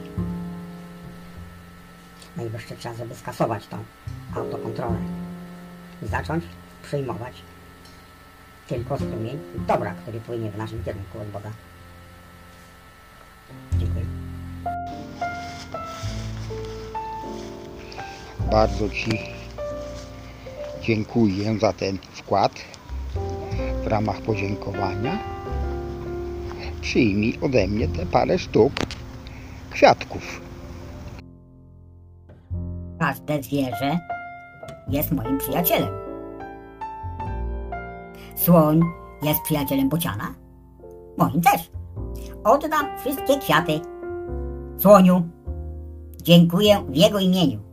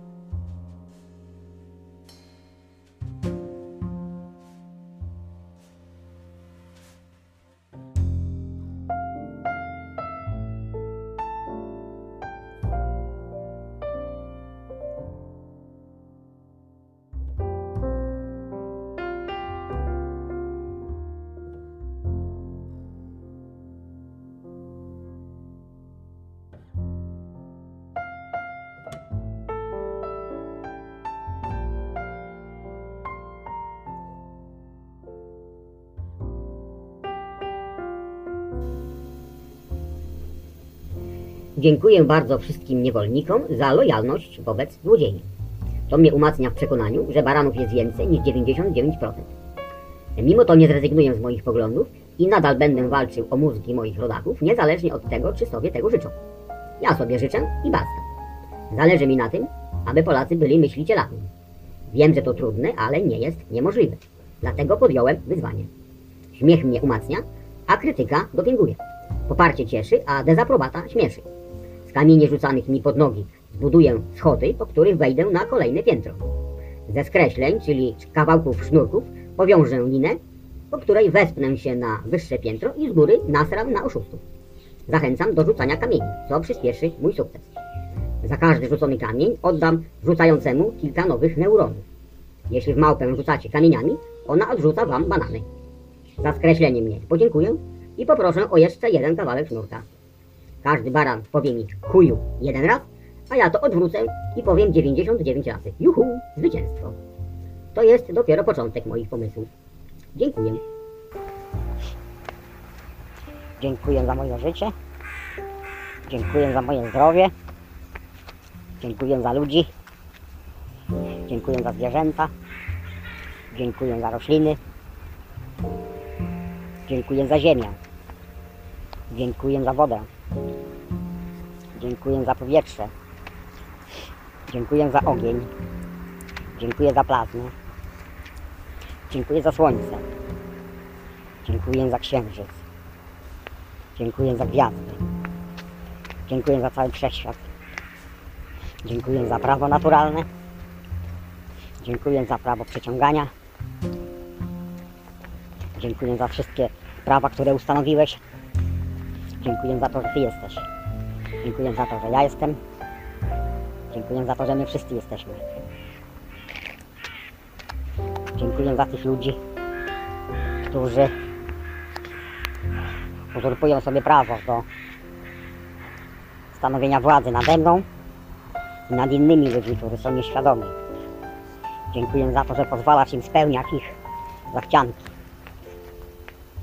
Dziękuję za to, że umożliwiasz im być szczęśliwym i żyć w radości z tego powodu, że rządzą nad kimkolwiek. Dziękuję za tych ludzi, którzy poddają się tej władzy z tego powodu, żeby pozwolić tej władzy spełniać swoje pragnienia.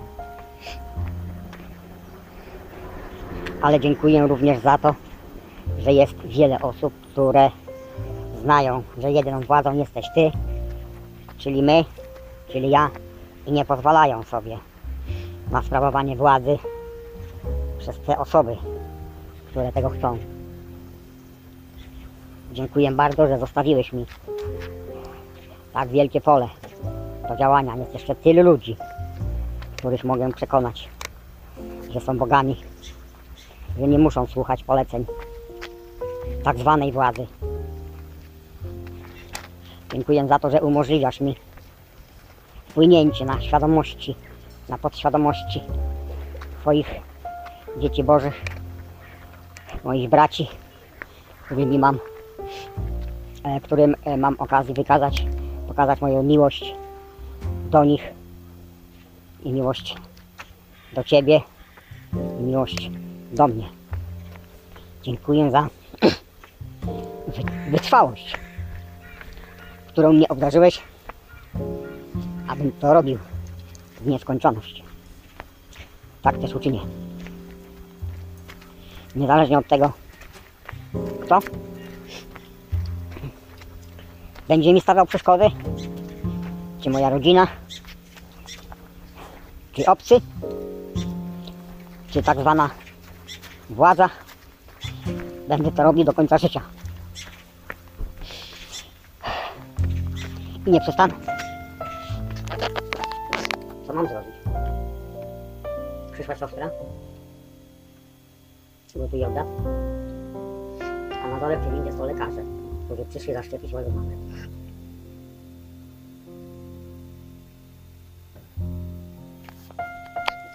Co mam zrobić?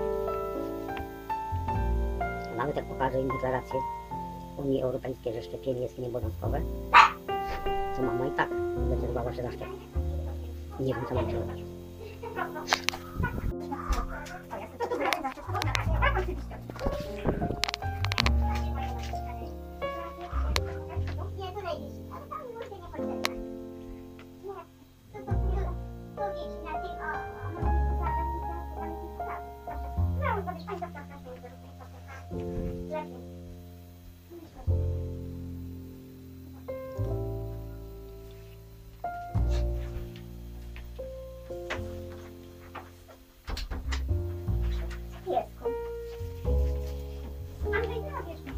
Chodź, Mika, chodź, nie przeszkadzaj, chodź. Szczepią. Nic nie zrobię. Szczepią. Siostra zdecydowała o życiu mamy. Ja nie mam nic do powiedzenia. Życzę jej tylko, żeby szczepionka na nią nie zadziałała tak, jak ma zadziałać. Jest w rękach Boga, czyli swoich, żeby walczyła. Albo zmarła, jeżeli się na to zgodzi. Trudno, ja idę dalej. Bardzo Ci dziękuję za ten wkład. W ramach podziękowania przyjmij ode mnie te parę sztuk kwiatków. Każde zwierzę jest moim przyjacielem. Słoń jest przyjacielem bociana. Moim też. Oddam wszystkie kwiaty słoniu. Dziękuję w jego imieniu.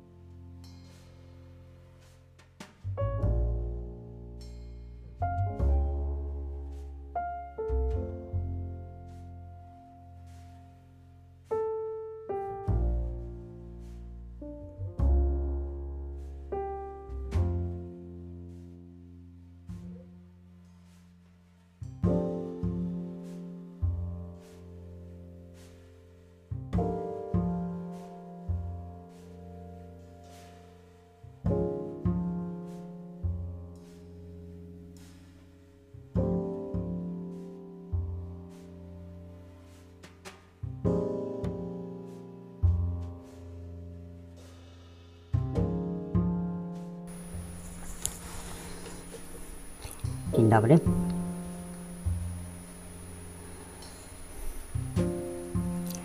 Radosna wiadomość numer 15. Katarynka.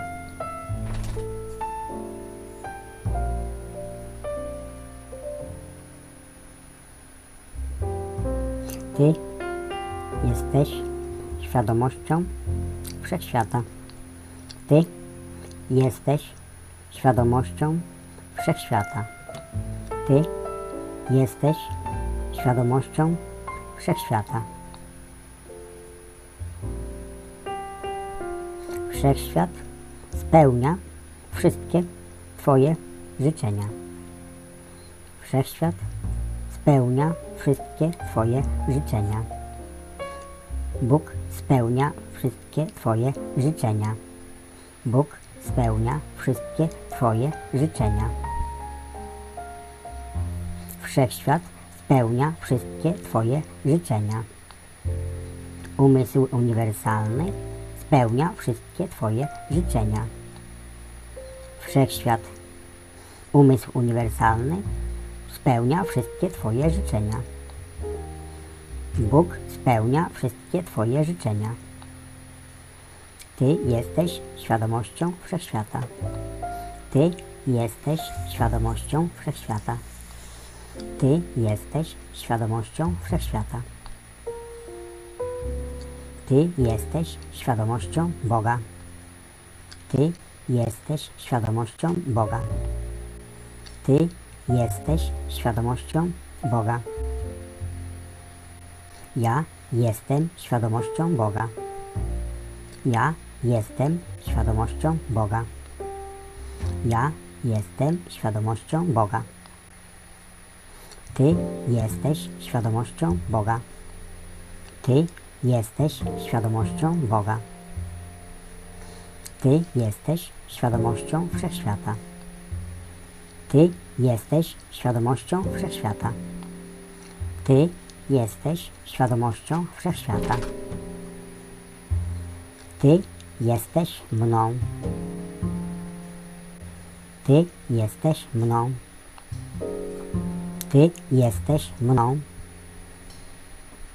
Ja jestem Tobą. Ja jestem Tobą. Ja jestem Tobą. Wszechświat spełnia wszystkie Twoje życzenia. Wszechświat spełnia wszystkie Twoje życzenia. Wszechświat spełnia wszystkie Twoje życzenia. Umysł uniwersalny spełnia wszystkie Twoje życzenia. Umysł uniwersalny spełnia wszystkie Twoje życzenia. Umysł uniwersalny spełnia wszystkie Twoje życzenia. Bóg spełnia wszystkie Twoje życzenia. Bóg spełnia wszystkie Twoje życzenia. Bóg spełnia wszystkie Twoje życzenia. Bóg jest Tobą. Bóg jest Tobą. Bóg jest Tobą. Ty jesteś Bogiem. Ty jesteś Bogiem. Ty jesteś Bogiem. Ty spełniasz wszystkie swoje życzenia. Ty spełniasz wszystkie swoje życzenia. Ty spełniasz wszystkie swoje życzenia. Ty jesteś mną. Ty jesteś mną. Ty jesteś mną. Ja jestem Tobą. Ja jestem Tobą. Ja jestem Tobą. Ja spełniam wszystkie Twoje życzenia. Ja spełniam wszystkie Twoje życzenia. Ja spełniam wszystkie Twoje życzenia. Ty spełniasz wszystkie moje życzenia. Ty spełniasz wszystkie moje życzenia. Ty spełniasz wszystkie moje życzenia. Ty jesteś Bogiem. Ty jesteś Bogiem. Ty jesteś Bogiem. Ty jesteś wszechświatem. Ty jesteś wszechświatem. Ty jesteś wszechświatem. Ty jesteś świadomością wszechświata. Ty jesteś świadomością wszechświata. Ty jesteś świadomością wszechświata. Ja jestem świadomością wszechświata. Ja jestem świadomością wszechświata. Ja jestem świadomością wszechświata. Ty jesteś moją świadomością. Ty jesteś moją świadomością. Ty jesteś moją świadomością. Ja jestem Twoją świadomością. Ja jestem Twoją świadomością. Ja jestem Twoją świadomością. Wszechświat spełnia wszystkie Twoje życzenia. Wszechświat spełnia wszystkie Twoje życzenia. Wszechświat spełnia wszystkie Twoje życzenia. Ja jestem wszechświatem. Ja jestem wszechświatem. Ja jestem wszechświatem. Ja spełniam wszystkie Twoje życzenia. Ja spełniam wszystkie Twoje życzenia. Ty jesteś świadomością wszechświata. Ty jesteś świadomością wszechświata. Ty jesteś świadomością wszechświata. Ty spełniasz wszystkie moje życzenia. Ty spełniasz wszystkie moje życzenia. Ty spełniasz wszystkie moje życzenia. Wszechświat jest umysłem. Wszechświat jest umysłem. Wszechświat jest umysłem. Ja jestem umysłem. Ja jestem umysłem. Ja jestem umysłem. Ty jesteś umysłem. Ty jesteś umysłem. Ty jesteś umysłem. Umysł spełnia Twoje życzenia. Umysł spełnia wszystkie Twoje życzenia. Umysł spełnia wszystkie Twoje życzenia. Ty spełniasz wszystkie moje życzenia. Ty spełniasz wszystkie moje życzenia. Ty spełniasz wszystkie moje życzenia. Ja spełniam wszystkie moje życzenia. Ja spełniam wszystkie moje życzenia. Ja spełniam wszystkie moje życzenia.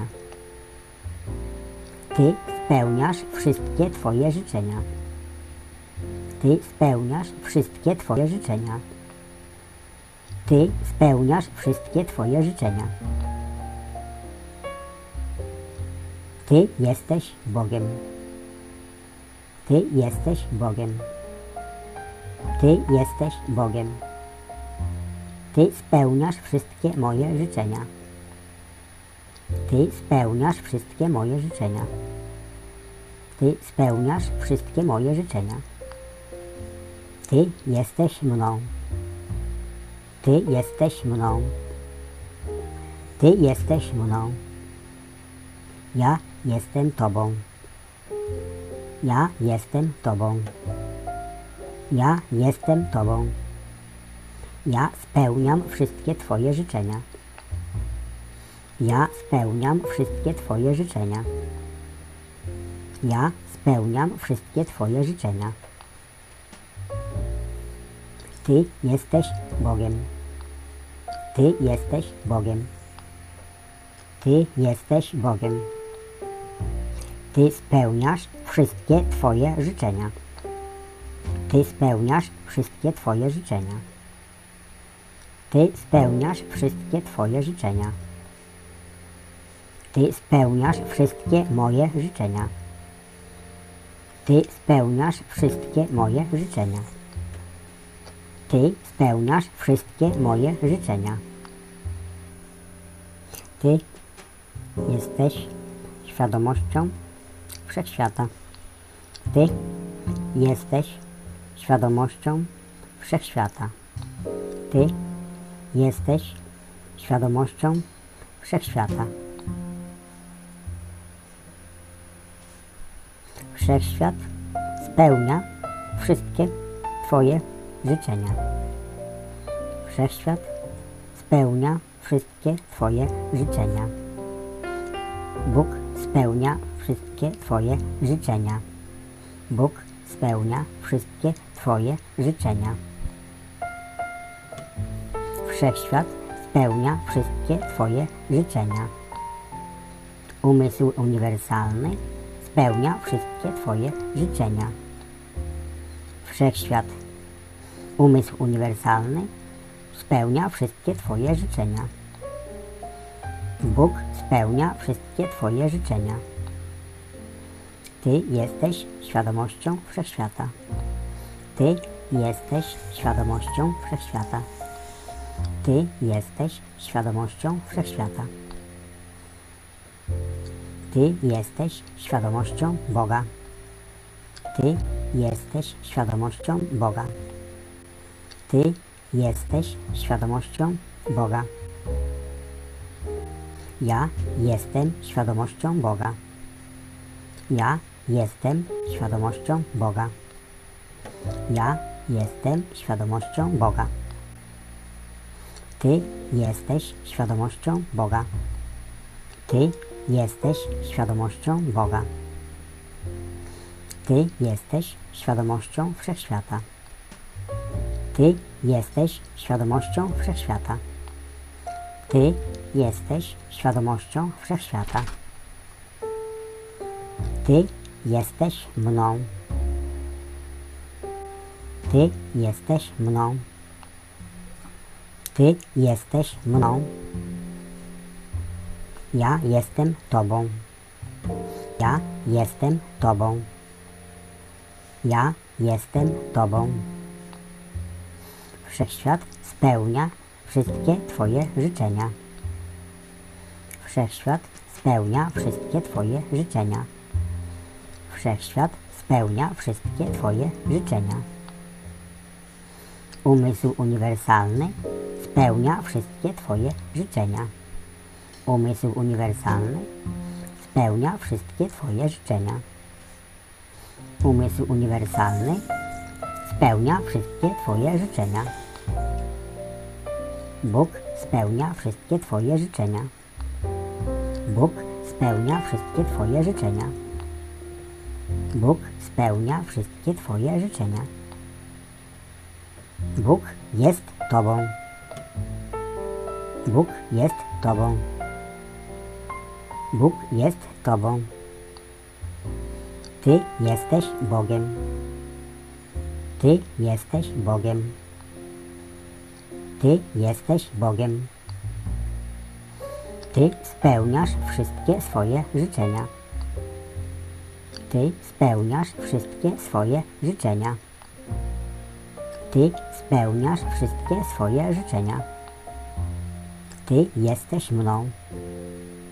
Ty jesteś mną. Ty jesteś mną. Ja jestem Tobą. Ja jestem Tobą. Ja jestem Tobą.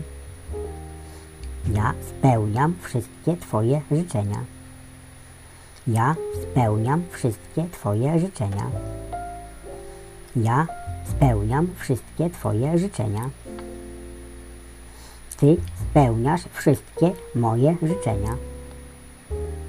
Ty spełniasz wszystkie moje życzenia. Ty spełniasz wszystkie moje życzenia. Ty jesteś Bogiem. Ty jesteś Bogiem. Ty jesteś Bogiem. Ty jesteś Wszechświatem. Ty jesteś Wszechświatem. Ty jesteś Wszechświatem. Ty jesteś świadomością Wszechświata. Ty jesteś świadomością Wszechświata. Ty jesteś świadomością Wszechświata. Ja jestem świadomością Wszechświata. Ja jestem świadomością wszechświata. Ja jestem świadomością wszechświata. Ty jesteś moją świadomością.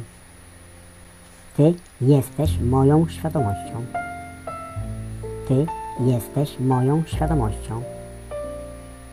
Ja jestem Twoją świadomością. Ja jestem Twoją świadomością. Ja jestem Twoją świadomością. Wszechświat spełnia wszystkie Twoje życzenia. Wszechświat spełnia wszystkie Twoje życzenia. Wszechświat spełnia wszystkie Twoje życzenia.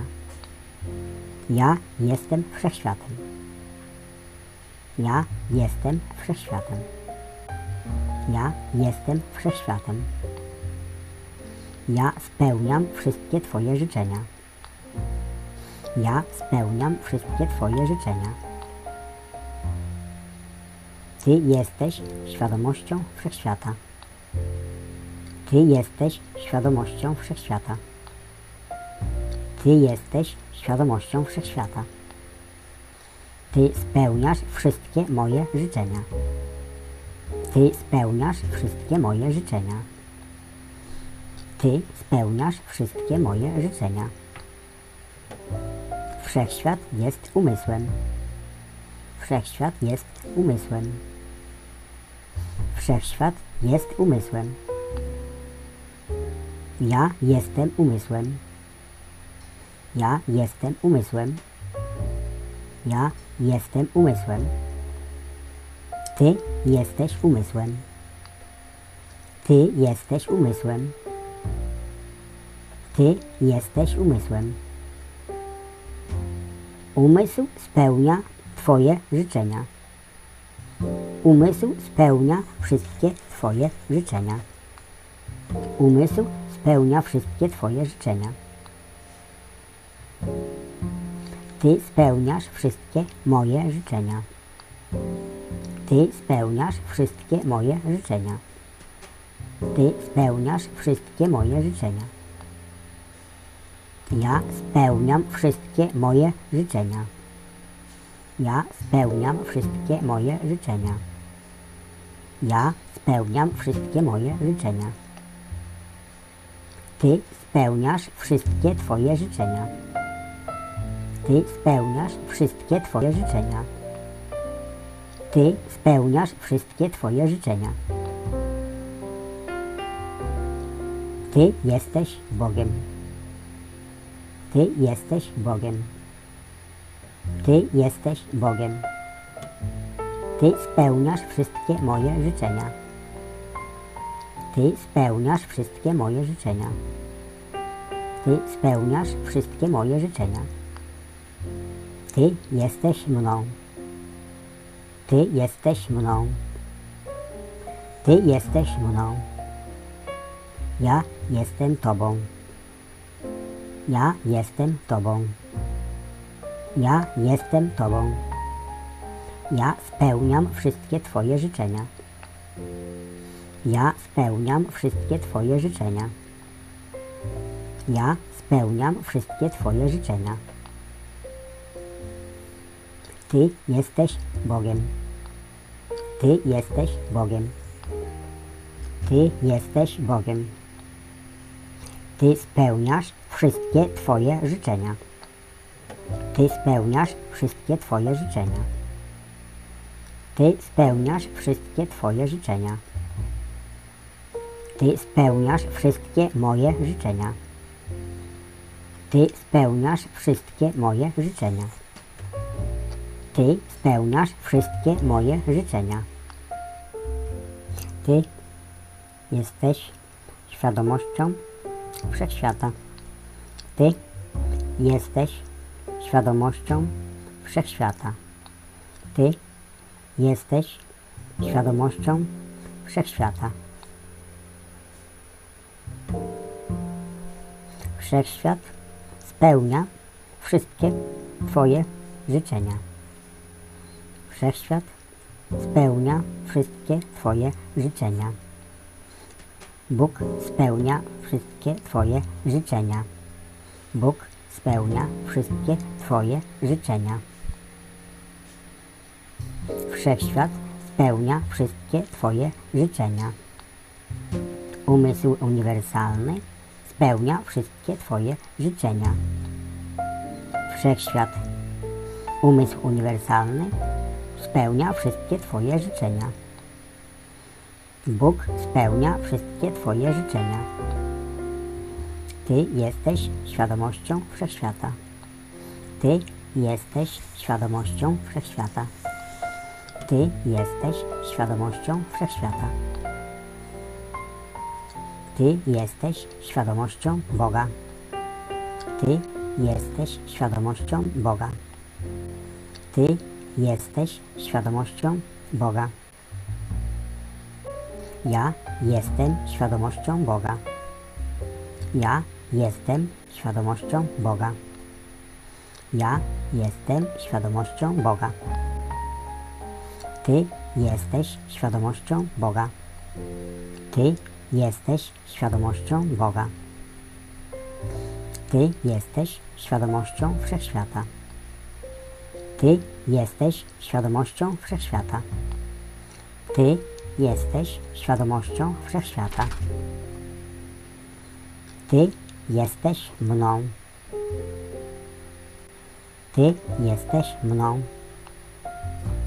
Ty jesteś mną. Ja jestem Tobą. Ja jestem Tobą. Ja jestem Tobą.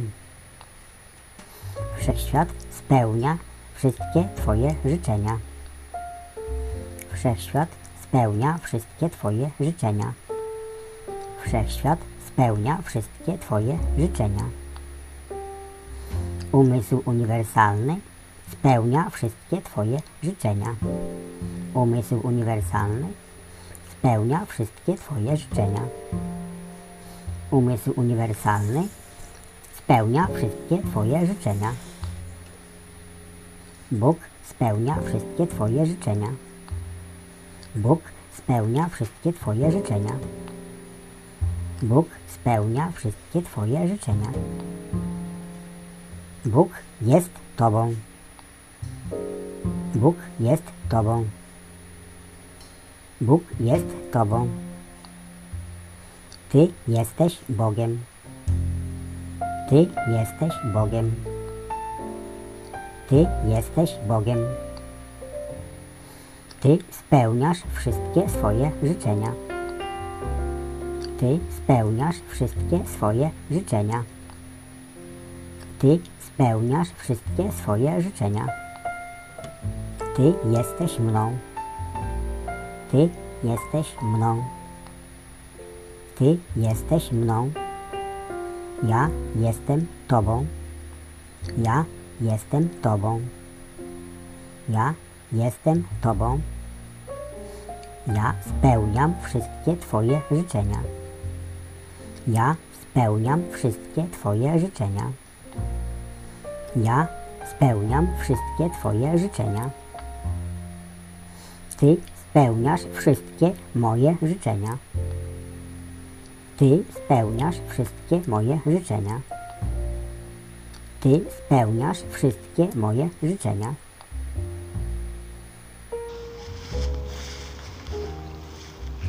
Bardzo Ci dziękuję za ten wkład.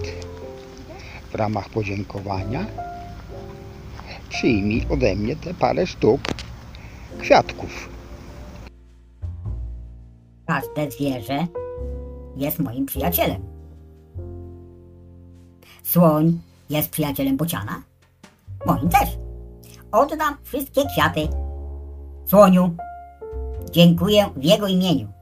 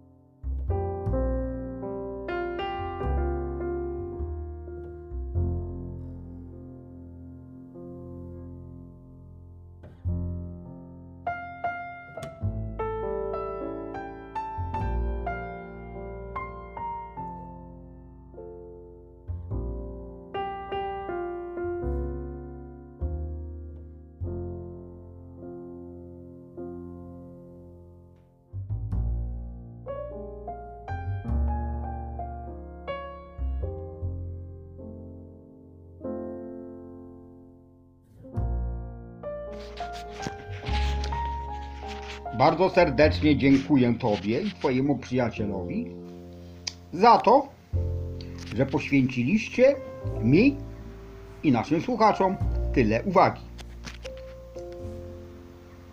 Nie mówię o czasie, ponieważ czas nie istnieje.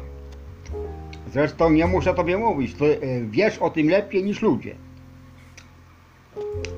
Twoja uwaga liczy się. Dziękuję Ci bardzo za uwagę. Do widzenia, miłego dnia.